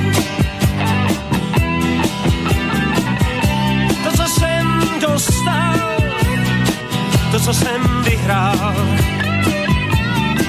to, co jsem propil, to, co jsem ztratil po cestě, to, co jsem získal poctivě i nepoctivě. Plnoletost a špatnou pověst a papírovou sladku po strýčkovi ve vesti.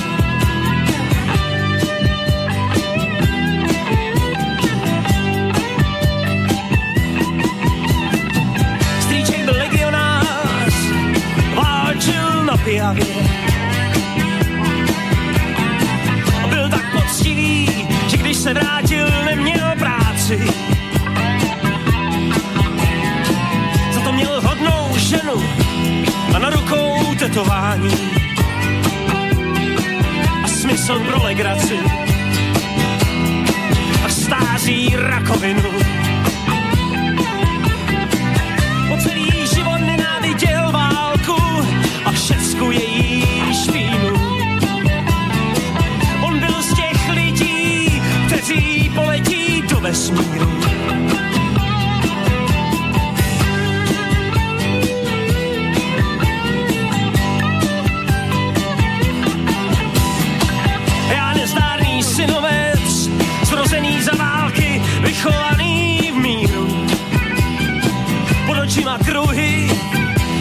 smuteční pásky. Nemohu spát a v této černé promoklé noci počítám metály života a šrámy z tvojí lásky.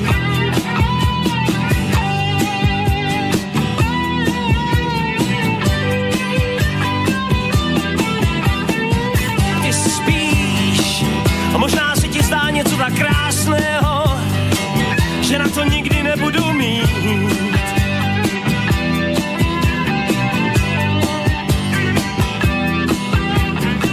Tak si aspoň vymýšlím tohleto povídání, abych to nějak vydržel bez tebe do svítání.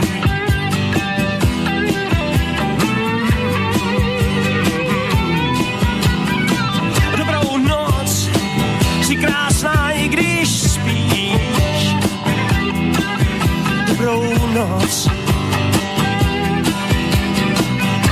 Jestliže tak přichází ten, pomalu jako by se vracel z flámu, bloudí ulicemi kolem hospod a chrámů.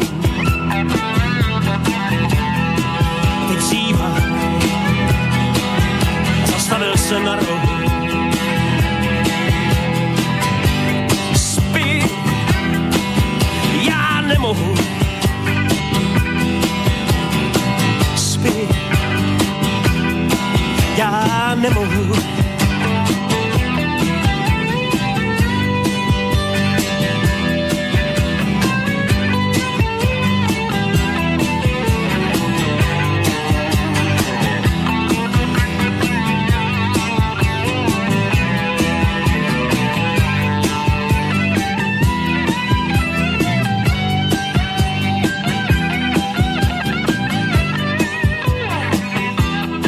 Tak nám doznieva už aj 6. ukážka zo spevníka Vladimíra Mišíka, ktorý je hlavným hrdinom v úvodzovkách aktuálneho Triangla.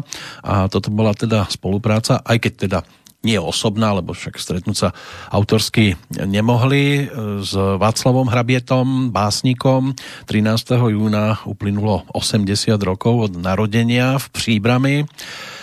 No a neskôr tvorba bola, rovnako ako v prípade ďalších býtnikov, úzko súvisela s jazzovou, bluesovou hudbou a samotný Václav Hrabie sa učil hrať aj na niekoľkých hudobných nástrojoch, medzi inými to boli klarinet alebo saxofón, koncertovali so študentskými kapelami.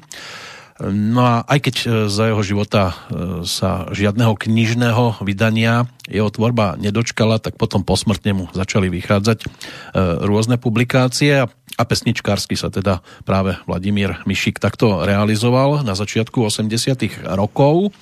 Tá nasledujúca skladba, ktorá bude v podstate z rovnakého albumu, už bude trošku o niečom inom, pretože táto dvojka, ktorá vďaka vydavateľstvu Suprafon vyšla v roku 1980 a producentom bol Hynek Žalčík, tak aj keď bolo nahratých 10 pesničiek, tak táto pesnička z toho pôvodného albumu musela byť vyradená.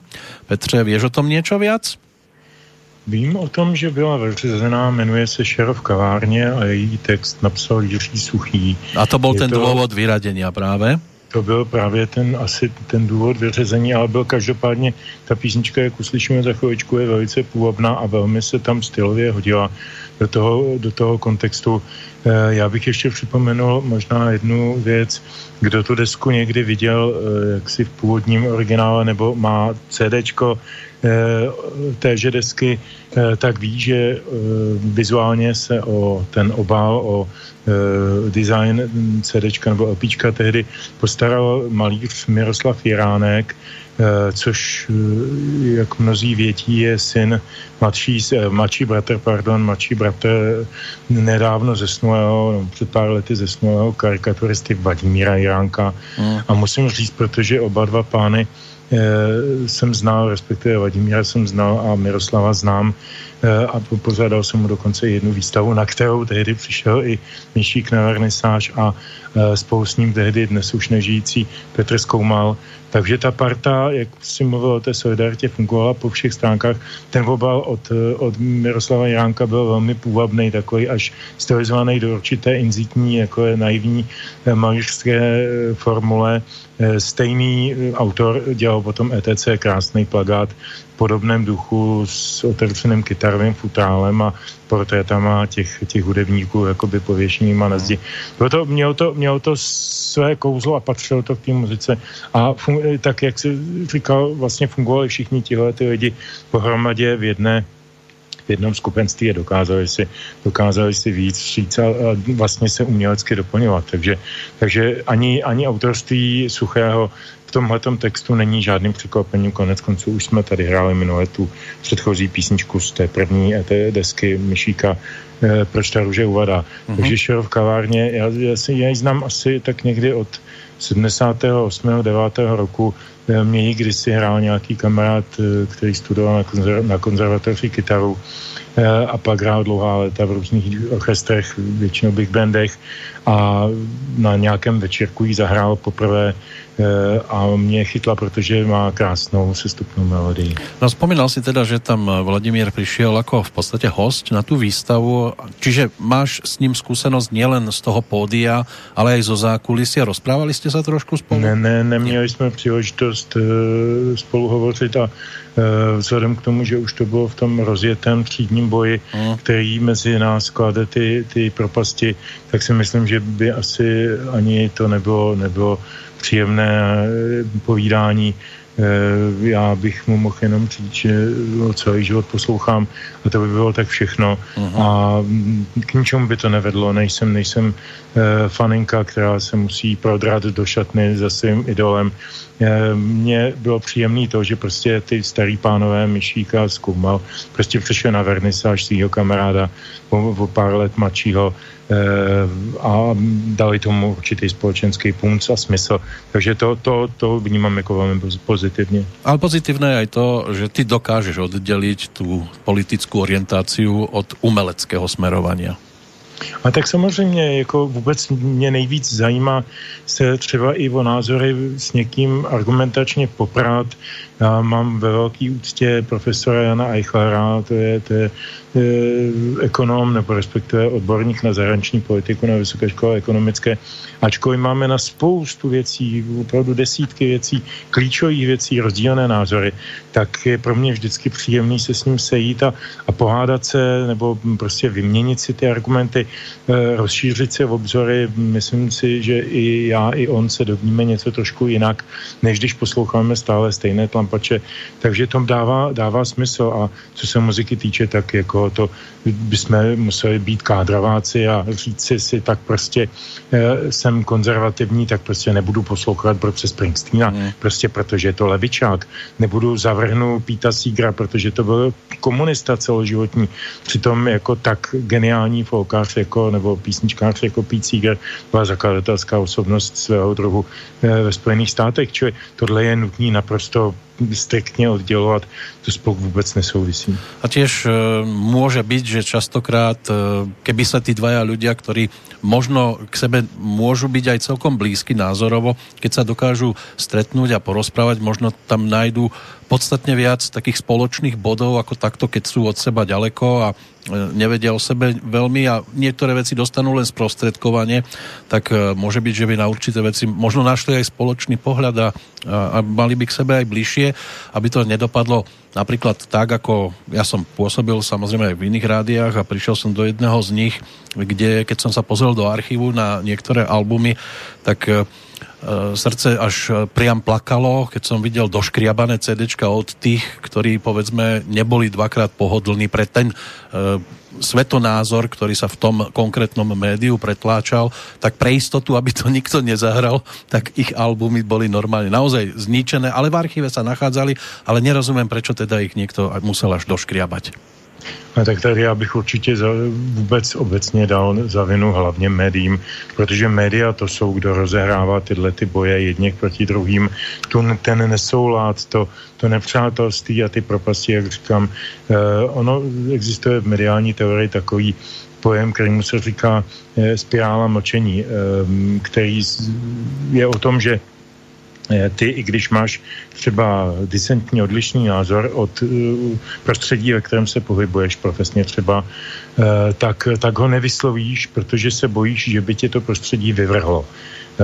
A to je velmi nebezpečná manipulační technika, protože se pak dostaneš vlastně do zázemí a vymete tě to od, co já vím, existenčních příležitostí, od příležitostí setkávat se s určitým typem lidí.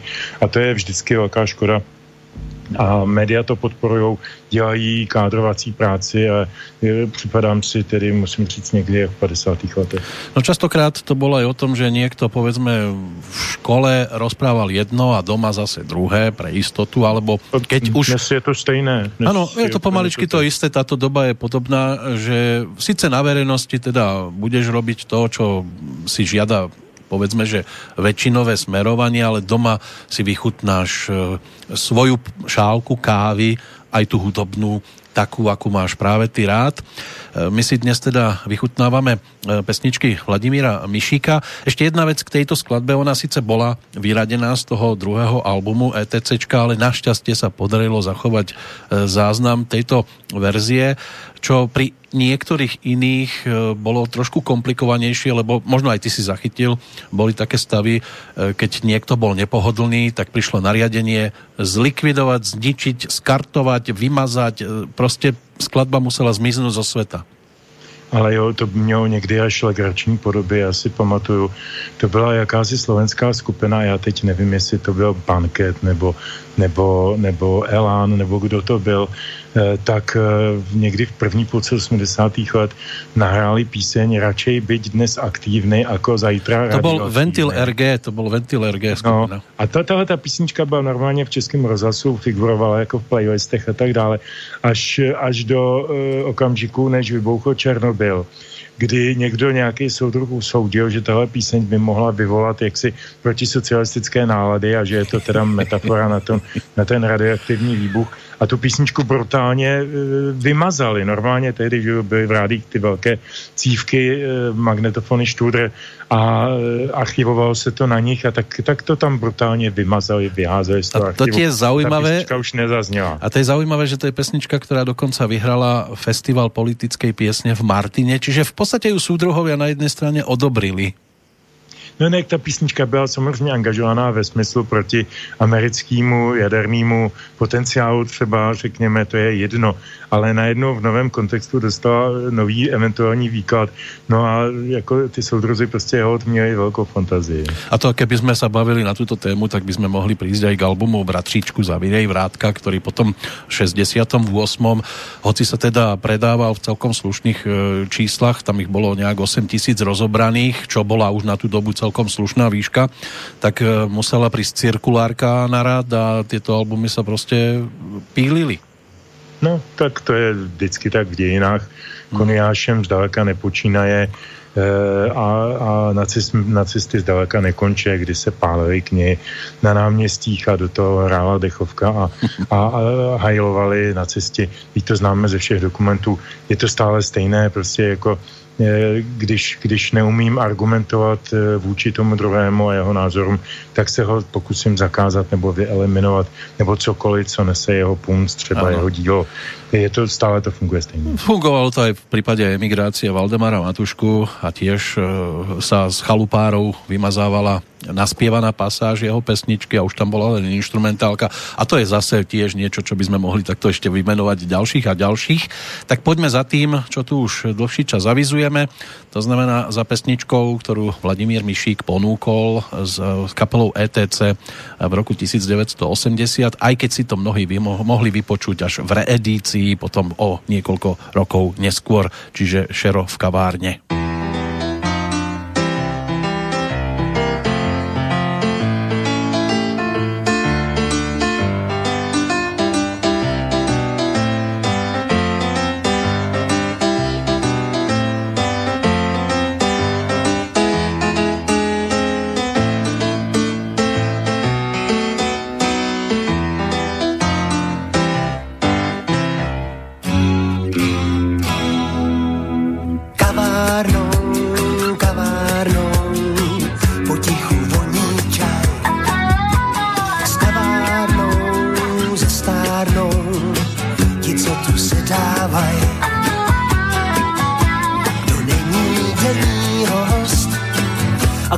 denní světlo rád, ten bude tajit zlost a v šeru na zázrak si hrát. Kavárnou, kavárnou, doutí si bledá zář. Hvězdárnou, vyslaná na tvou tvář. Kdo není denní host a kdo má denní světlo rád, ten bude tajit zlost a v šeru na zázrak si hrát.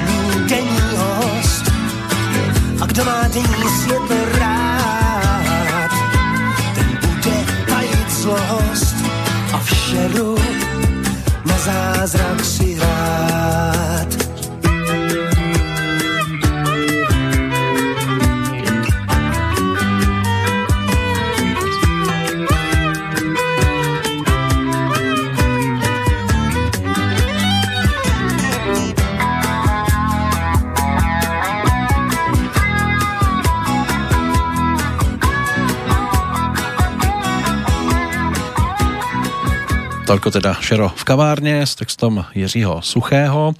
Dnes sedíme s Petrom Žantovským nad pesničkami Vladimíra Mišíka.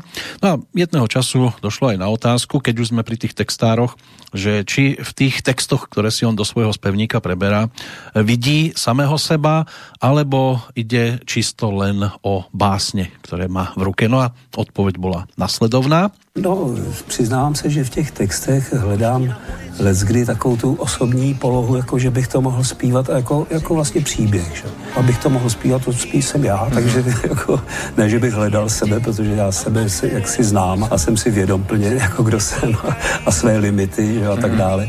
Ale mě to jako bavilo hodně, vlastně taková iniciace pro mě byla spolupráce s Láďou Mrtou a s Honzou Hrubým, jsme tenkrát jezdili takový to malý trio po různých malých klubech a Vláďa Mrta je básník, že?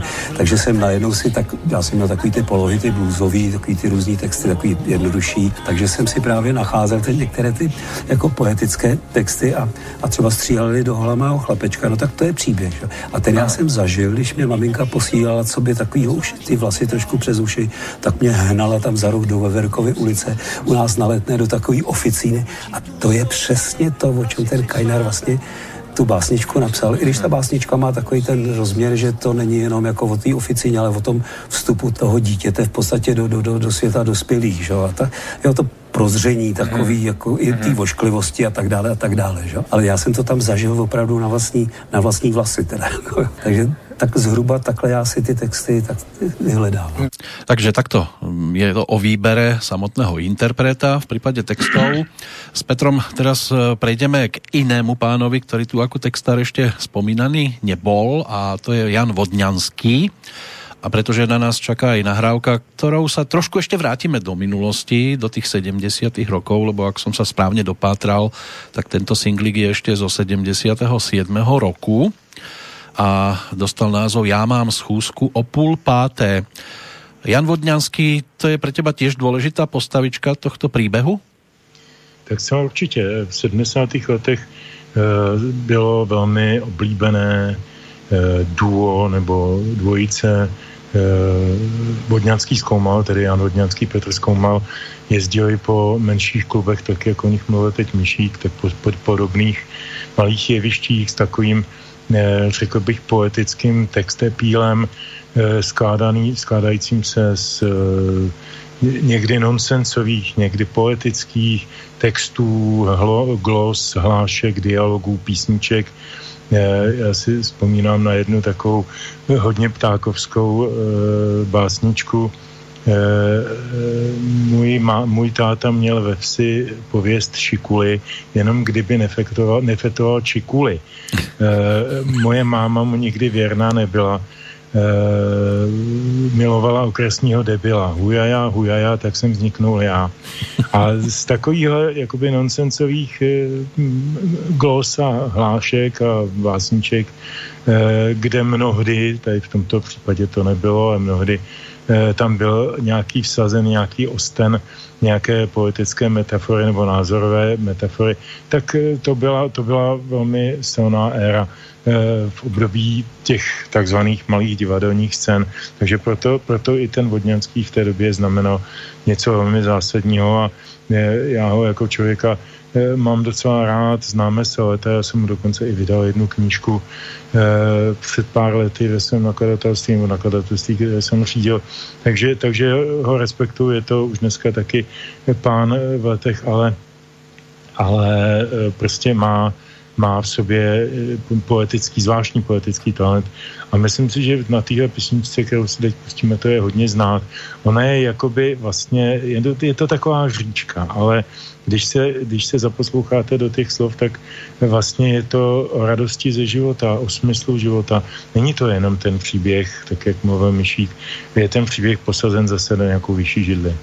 Tak Jan Vodňanský bude mať na budúci rok životné jubileum, pripomenie si 80-ku, pre mnohých môže byť známy ako spisovateľ, pre iných ako herec, pre ďalších ako pesničkár alebo ľudový filozof, ale stretla sa s jeho tvorbou aj tá neskôr narodená generácia, tí najmenší, pretože pre deti písal verše do časopisu, ktorý môže byť, že aj na Slovensku je dostatočne známy pod názvom Mateří douška.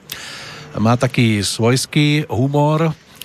No a v roku 2003 podpísal sa napríklad aj pod prehlásenie s celkom takým zaujímavým názvom, že z komunisty se nemluví. Dostal si sa k tomuto? A já bych nechtěl zabíjet čas toho příjemného povídání aktivitama různých petentů, různých cest změny a impulzu 99 a děkujeme, odejděte a z komunisty se nemluví. Já nevím, prostě jako nezabíjíme tím čas. Prostě nějací lidé mají prostě potřebu se tu a tam nějak takhle vyjádřit, tak to dělají. Já tu potřebu nemám, já si myslím, že se mám mluvit skoro s každým, pokud to není zločinec. A jako prostě ochuzuju sám sebe, když ze svého světa vykastruju nějakou část. Takže to si myslím, že není žádný hrdinství a zejména to není hrdinství 25 let po převratu, nebo kolik to bylo 15 let po převratu, kdy komunisti šli v podstatě do marginálního postavení a přestali tady vládnout. Takže to po mne nechtějí, abych se k tomu nějak moc vyjádřil. Nie, pôjdeme za niečím príjemnejším. Keby to malo byť, povedzme, o tebe, s kým by si dal dnes schôdzku o 4:30? To se mě neptej, že nebezpečí, že by to mohla slyšet moje žena.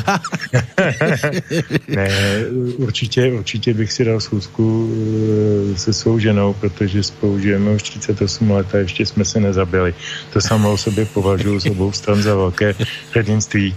A krom toho díky slavnému covidu máme domácí vězení, takže jsme zavřeni v jednom domě a na jedné zahradě s jedním psem a v podstatě nikam nesmíme, takže to je zkouška, to je opravdu velká zkouška vztahu. Tu jarní část jsme zvládli, pak jsme byli na Slovensku na dovolené, což ty víš, protože ano. Jsme se tam potkali mnohokrát. Zajazdili jsme si na bicykli. Tak a vrátili jsme se domů a začal semestr a najednou zase covid a takže určite sní 100%. No v každom prípade dnes už je to pomaly taká výzva a aj taká veľká chuť. Ja už chcem mať konečne schôdzku s niekým o 4:30 a nebyť v tom domácom väzení.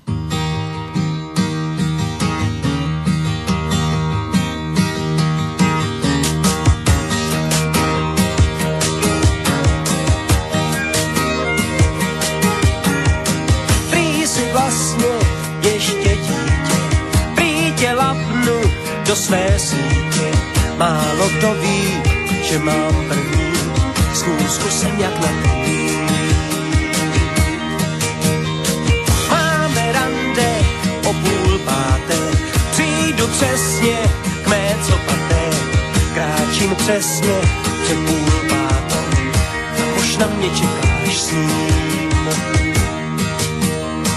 Seš tam včasa se svým tátou, já mám hřívu rozevlátou. Říká, že jsi ještě dítě, pak nás tiše provází.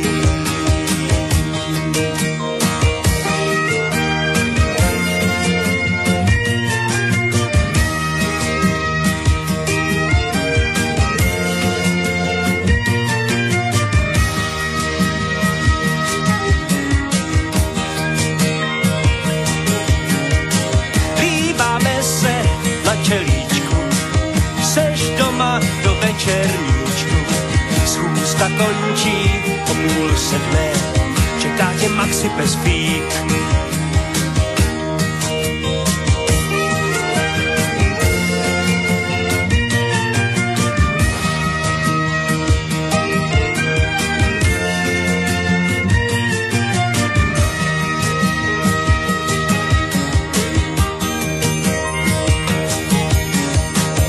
Chtěl bych být Maxi Psempíkem, přijal bych tu roli s díkem, koukal bych se z obrazovky na tebe, až půjdeš spát.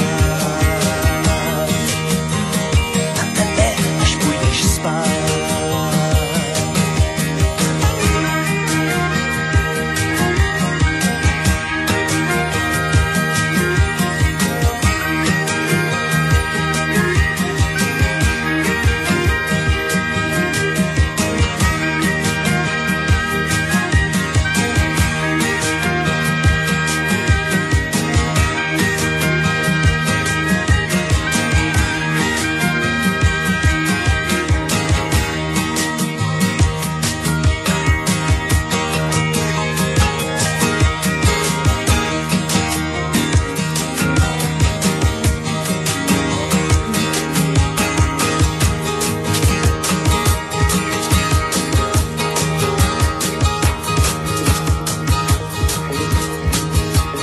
Tak s tvorbou Jana Vodňanského je možné stretnúť sa na viacerých miestach, aj v rámci filmových titulov. Jeho Nechte ať se bojí, čo bola komédia zo 70. rokov s Ľuďkom Sobotom v hlavnej úlohe, tak tam sa objavili aj texty Ivana Mládka, aj Jana Vodňanského, prípadne tí, ktorí videli seriál Černí baroni, tak Jak mi dupou králici, to je tiež výtvor tandemu Vodňanský skoumal. Dnes čiastočne teda aj v rámci nášho prechádzania sa hudobníckou minulosťou Vladimíra Mišíka prechádzame pomaličky do finále a tá nasledujúca skladba už bude takým avízom na Triangel s poradovým číslom 4. Takže Petře, čo si vypočujeme? Dalo by sa povedať, že ako predposlednú pesničku, lebo ešte budeme mať rozlúčku potom. Tak já myslím, že každý, kdo se trošku potkal s tvorbou Vladimíra Mišíka a se zhudebněnými texty Josefa Krajnara, bude dobře znát skladbu, která nese název Obelisk. Je to zhudebněná závěrečná část jedné Krajnarovy další básně, a je to takový zase sáhnutí si na osud, jako je to u Krajnara skoro vždy a u Mišíka velmi často, tak ty slova nepotřebují žádné vysvětlení, žádnou interpretaci, stačí jenom poslouchat a jít s nimi. Konec konců je to poslední skladba z té, jak pro mě tedy nejpovedenější desky Mišíkovy diskografie, a to je té první solovky z roku 76. No treba ešte povedať, že aj album pod názvom Obelisk sa zhruba v 78. objavil na trhu, ale bola to taká rekapitulácia textov Josefa Krajnara, kde sa teda ako interpreti objavili aj Michal Prokop, Jiří Suchý, Eva Olmerová a bol tam teda aj Vladimír Mišík zastúpený aj touto pesničkou, ktorá sa stala titulnou skladbou, a my sa teda Josefovi Krajnarovi ako textárovi budeme venovať v tej nasledujúcej časti. Je to tak? Je to tak určitě a budeme čerpat i z tohoto alba, ale i z jiných nahrávek ze 60. let, které už dneska jsou v podstatě úplně neznámé a samozřejmě ne, jak bych to řekl, neprávem tak. Dobre, tak si vypočujeme túto pesničku a potom pôjdeme už do finále.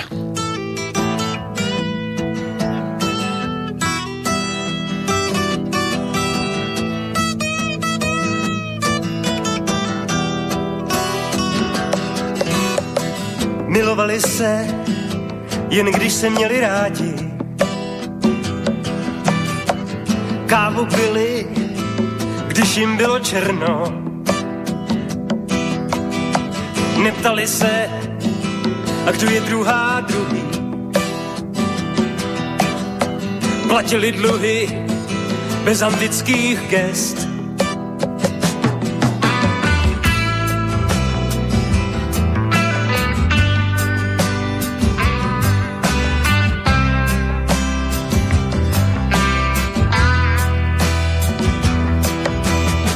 Utopili se a šli pak spolu domů. Koupili si tutyho medvídka z duší v pliši.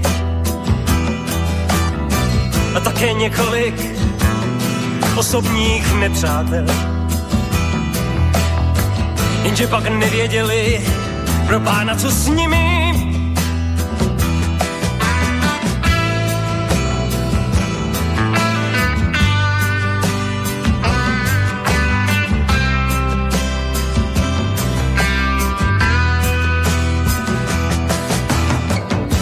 Živostem svým rozorali meze. V parku hudba hrála, ona plakala. Šetřili si, podívat se chtěli do Pompeji. Dříve než nějací piloti z pitomých rozkazů.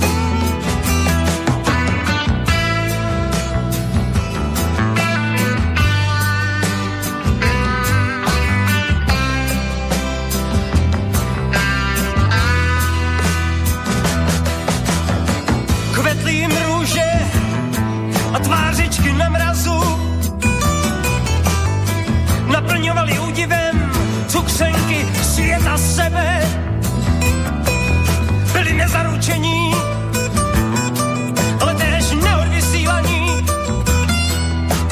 léčili kočku, která spolklanit uprostřed té niti světlo odejít. Umřeli hroucím a přesvědčivém stisku. Toto je pravda, pravda samá pravda. Konec obelisku.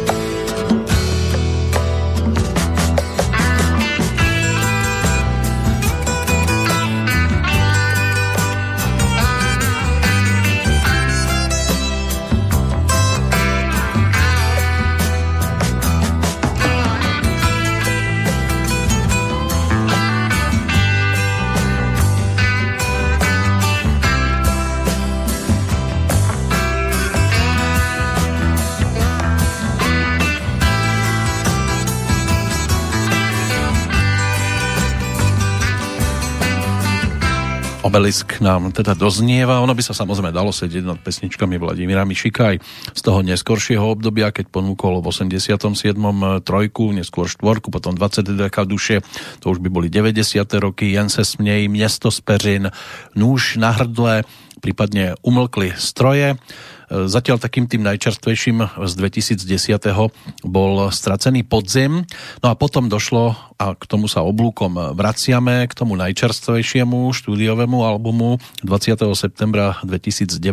Ono to vyšlo aj na viniloch, aj na CDčkách. Album Jednou te potkám.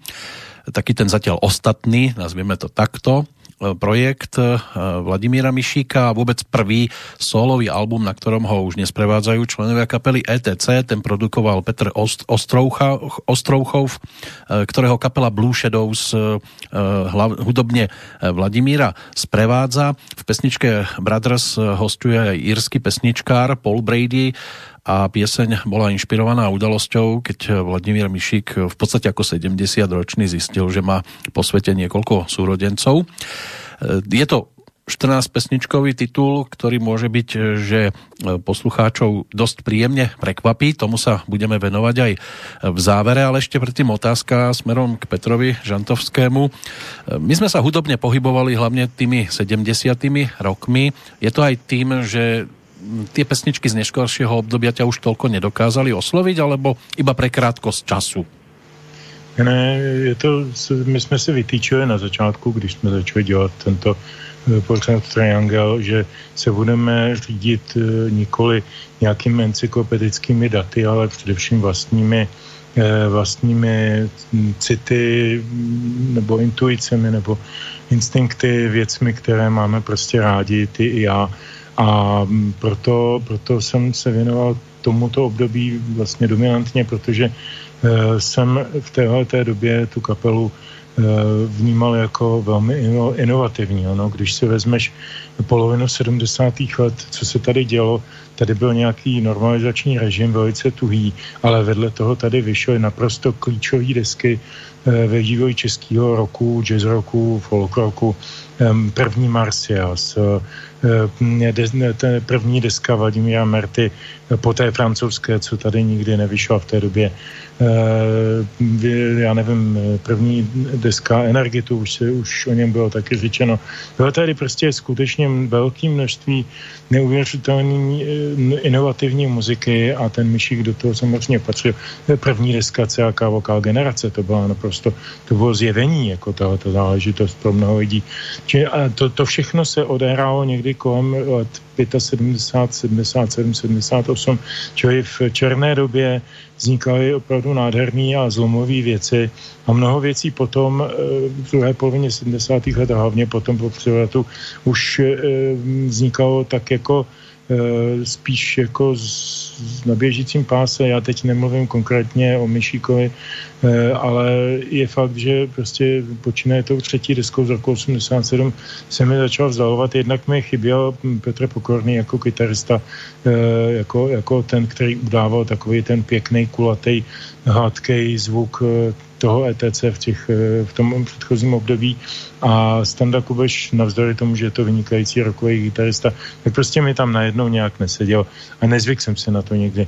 No a pak na jednu desku dali dokonce elektronický bicí a to jsem padl na záda, to už ani na to nechci vzpomínat. Takže jako pak jsem si teda vrátil k tomu albu 20 deka duše, už jsem o něm mluvil, který je mimořádný a připomíná to období té první půlky 80. let, kdy byl Mišík podle mě v největší formě a to, že ho komunista potom zastavil a zbrzdil, považuji za velký zločin. Ale na druhou stranu, proč si nepřipomenout to, odkud to vlastně všechno vzešlo. Nebýt té první desky, tak by nebyla ta poslední, o které si teď mluvil. Já myslím, že je to návrat domů. Takže může být bodka hudobná právě z tohto albumu. Co, určitě. A ten výber necháš na mňa, alebo chceš si vybrať niečo? Nechám to na to. Dobre, tak ešte ale skôr, ako sa k nej dostaneme, ku konkrétnej skladbičke, tak ja by som sa rád vrátil ešte k nejakým tým jeho osobným výpovediam na túto tému. To znamená, že dostalo sa mi do uší a mnohí to tak vedeli si aj niekde nájsť, čo sa týka komentárov ohľadom tohto albumu. Hovorí sa, že to teda je jeho taký najosobnejší album, ako to videl alebo vidí samotný Vladimír Mišík, tak to si pojďme vypočuť. Jako vzhledem tomu, jak už jsem předeslal, že si teda vybírám ty texty tak, abych je mohl zpívat, no tak to osobní v podstatě ano, tak jsem si hledal ty texty, který bych mohl jako zaspívat s takovým nějakým jistým přesvědčením nebo výrazem, aby prostě ty příběhy nebo ty poetické obrazy, třeba ten Rejnek, který tam je, tak to je obraz víceméně, že? A to mě fascinovalo. Jako tak takovouhle básni jsem ještě nikdy nespíval, jo? Takže jsem se do toho tak, ne, že bych vrhnul, ne, my jsme netočili takovým tím způsobem, že by jsme točili to album 14 dní a pak bychom vypadli z toho studia, my jsme to točili na takové etapy, třeba 2 dny frekvence, taky i kvůli jako času a taky kvůli trošku mému zdravotnímu omezení, takže to bylo takové jako trošku, jako ta práce asi na 4 měsíce nebo tak nějak, ale jako v těch frekvencích bylo, já nevím, 10, 12 nebo tak, takže tak. Áno, bolo aj viacero textárov, kde tento raz Vladimír Mišík čerpal v prípade teda autorov slov. Tentokrát jsem se tak obrátil jako na sebe, nebo respektive do sebe a napsal jsem si pár takových těch jednodušších textů a pak tam myslím si našel ještě jednoho Františka Gellnera a pan Březina, novinář, takže ten mi takový poslal přes moji manželku od někud z hospody takový sešit plný textů, takže tam jsem si taky jeden vybral.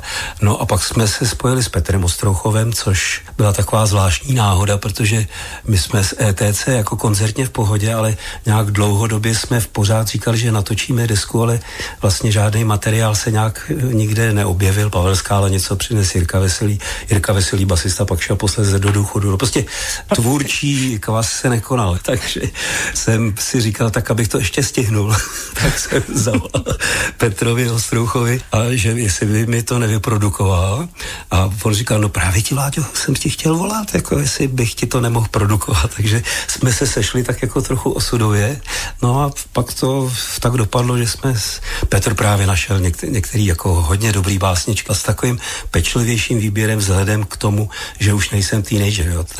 Takže myslím, že ta deska je, ano, taková, můžu ji s plným, takovým srdečným zaujetím prezentovat jako svou osobní výpověď skoro. No a kdo chce siahnuť po albume Jednou tě potkám, takom tom najčerstvejšom štúdiovom produkte Vladimíra Mišíka, tak môže byť, že mu k tomu dopomôže aj posledný zvuk, ktorý tu mám pripravený, kde bola otázkou veta, že čo chce vlastne tými svojimi pesničkami aj dnes poslucháčovi ako takému ponúknuť. Příběhy, protože to je tak nějak k té muzice, co jsme i z ETC vlastně začali víceméně, tak to byly pořád vždycky příběhy. I když jako poezie, ale většinou stříhali do hala malého chlapečka příběh. Že? Variace na renesanční téma, krásný, prostě krásná báseň, ale taky víceméně příběh. Takže prostě tohle mě baví, když sedím na tom jevišti a holt ty příběhy tak jako polospívám, polovyprávím, tak mě to baví a lidi to taky baví, to je príma. No a príma snáď bola aj naše dnešné posedenie nad pesničkami Vladimíra Mišíka, ktorého príbeh, aj ten pesničkársky, určite veľmi zaujímavý. Čo by si teda ty povedal v prípade príbehu pesničkárskeho Vladimíra Mišíka, kam ti zapadá? Myslím si, že byl jedním z mála lidí, ke kterým připojíme jména jako Hladík, Hamel, Varga, Ursíny a řada dalších, kteří vytvářeli hudební epochu. Byla to originální, nová kvalita, která nebyla srovnatelná s ničím, co na té scéně v té době bylo. A mám za to, a to je docela, myslím, důležitá poznámka, že tak, jak jsem jmenoval ty jiné desky z těch 70. let, tak jedna vedle druhý ukazujou, že ta izolace od toho přívalu světové muziky ne, že by byla příjemná, my jsme si tu muziku samozřejmě všichni, kdo chtěl, sehnali někde na černo, ale nějakým způsobem vyprovokovala v těch českých umělcích určitý zvláštní typ originality. Hodně podobně to měli Poláci třeba. Polská muzika 70. 80. let je naprosto nezaměnitelná, originální a vůbec v žádném směru nenavazuje na nějaké převládající západní trendy třeba. Jo? A to si myslím, že platí i pro Mišíka a pro několik málo dalších osobností české muziky. Ja ti v každom prípade ďakujem za komentáre k dnešným pesničkám, lebo tretí Triangel sa nám končí. Uzavrieme to skladbou s názvom Vieštkyne. A už sa teraz teším na štvorku. O čom bude? Tak ty už si to říkal, bude to výběr ze zhudebněných textů a básní Josefa Kejnara, ať už bude zhudebněný jím samým v několika případech, anebo to byly texty na známé světové melodie. Každopádně doufám, že budou posluchači spokojení a překvapeni tou pestrostí interpretační, kdy tam najdeme folklorí, interprety, šanzonový, herecký zpívání a všechno možné, i swing, prostě bude to Josef Kajnár, protože v příštím roce bude vlastně půlstoletí od jeho odchodu z našich kruhů za Modrý obzor, tak si myslím, že na začátku nebo na konci roku předchozího a začátku roku následujícího je to docela dobrá symbolická tečka. Tak ja verím, že bolo pre poslucháčov zaujímavé aj dnešné stretnutie s Vladimírom Mišíkom a že môže byť, že v tých pesničkách objavili aj niečo, čo tam dodnes možno vôbec nepočuli a že si nájdu čas aj na Triangel s poradovým číslom 4. Takže Petře, ďakujem ti veľmi pekne za dnešné 2 hodinky a pri 4 sa teším do počutia. Ak chceš niečo dodať na záver, tak máš k tomu priestor. No, chci jenom poděkovat tobě za dobré parťáctví a výběr muziky a všechno okolo a hlavně našim posluchačům, těm, kteří nás poslouchali teď a posluchačkám, ale i těm, kteří nás budou poslouchat, až si nás stáhnou, buď to z webových stránek Slobodného vysílača, anebo z mého vlastního webu, kde to věším taky. Web je www.petržantovsky.cz. Najdete tam všechny dosavadní pořady tohoto cyklu a také všechny pořady cyklu Dualog, který máme se Stanislavem Novotným vždycky každý druhý čtvrtek. Takže máte jak nás najít, tak nás hledejte, prosím. Tak sa budeme tešiť opäť pri Triangli zase niekedy v budúcnosti. A tebe pekný deň do Prahy alebo do Českej republiky. Měj se pěkně, nashledanou.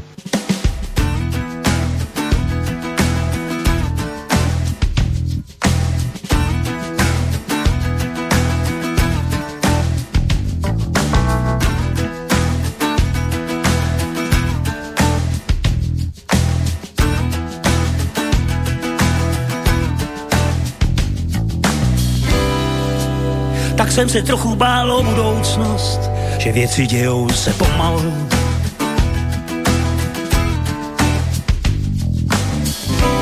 Zašel jsem k jedný starší dámě, co věští z koule z křišťálu. Aby mi řekla, co se stane, že už mám nějak všeho dost. Ona prej, ale milej pane, já věštím jenom přítomnost.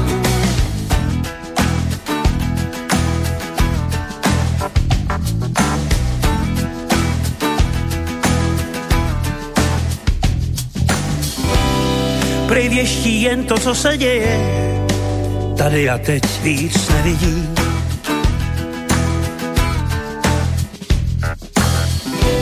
Chceš vědět víc, to musíš jinam, ona je tady pro lidi, kterým se stýská potom štěstí, co znali, než byli dospělí. Pro ty, co hledají klid, prej věští a měnit svět by nechtěli. Právě jsem u svý věštkyně, tvářím se nechápavě a ona říká jedině to, co mi říká právě.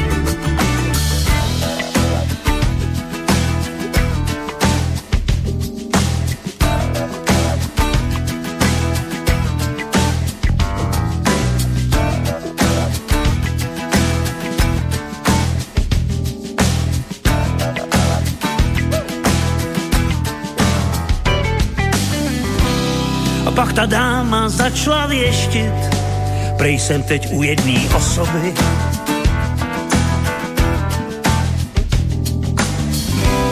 Co věští z koule křišťálový, to ať se nikdo nezlobí. Ale je jasný, že tahle paní má mimořádný schopnosti, možná si taky skočte za ní a klid se ve vás rozhostí. Právě jsem u svý věštkyně, tvářím se nechápavě a ona říká jedině to, co mi říká právě. Právě jsem u svý věštkyně, tvářím se nechápavě a ona říká jedině to, co mi říká právě. Právě jsem u svý věštkyně,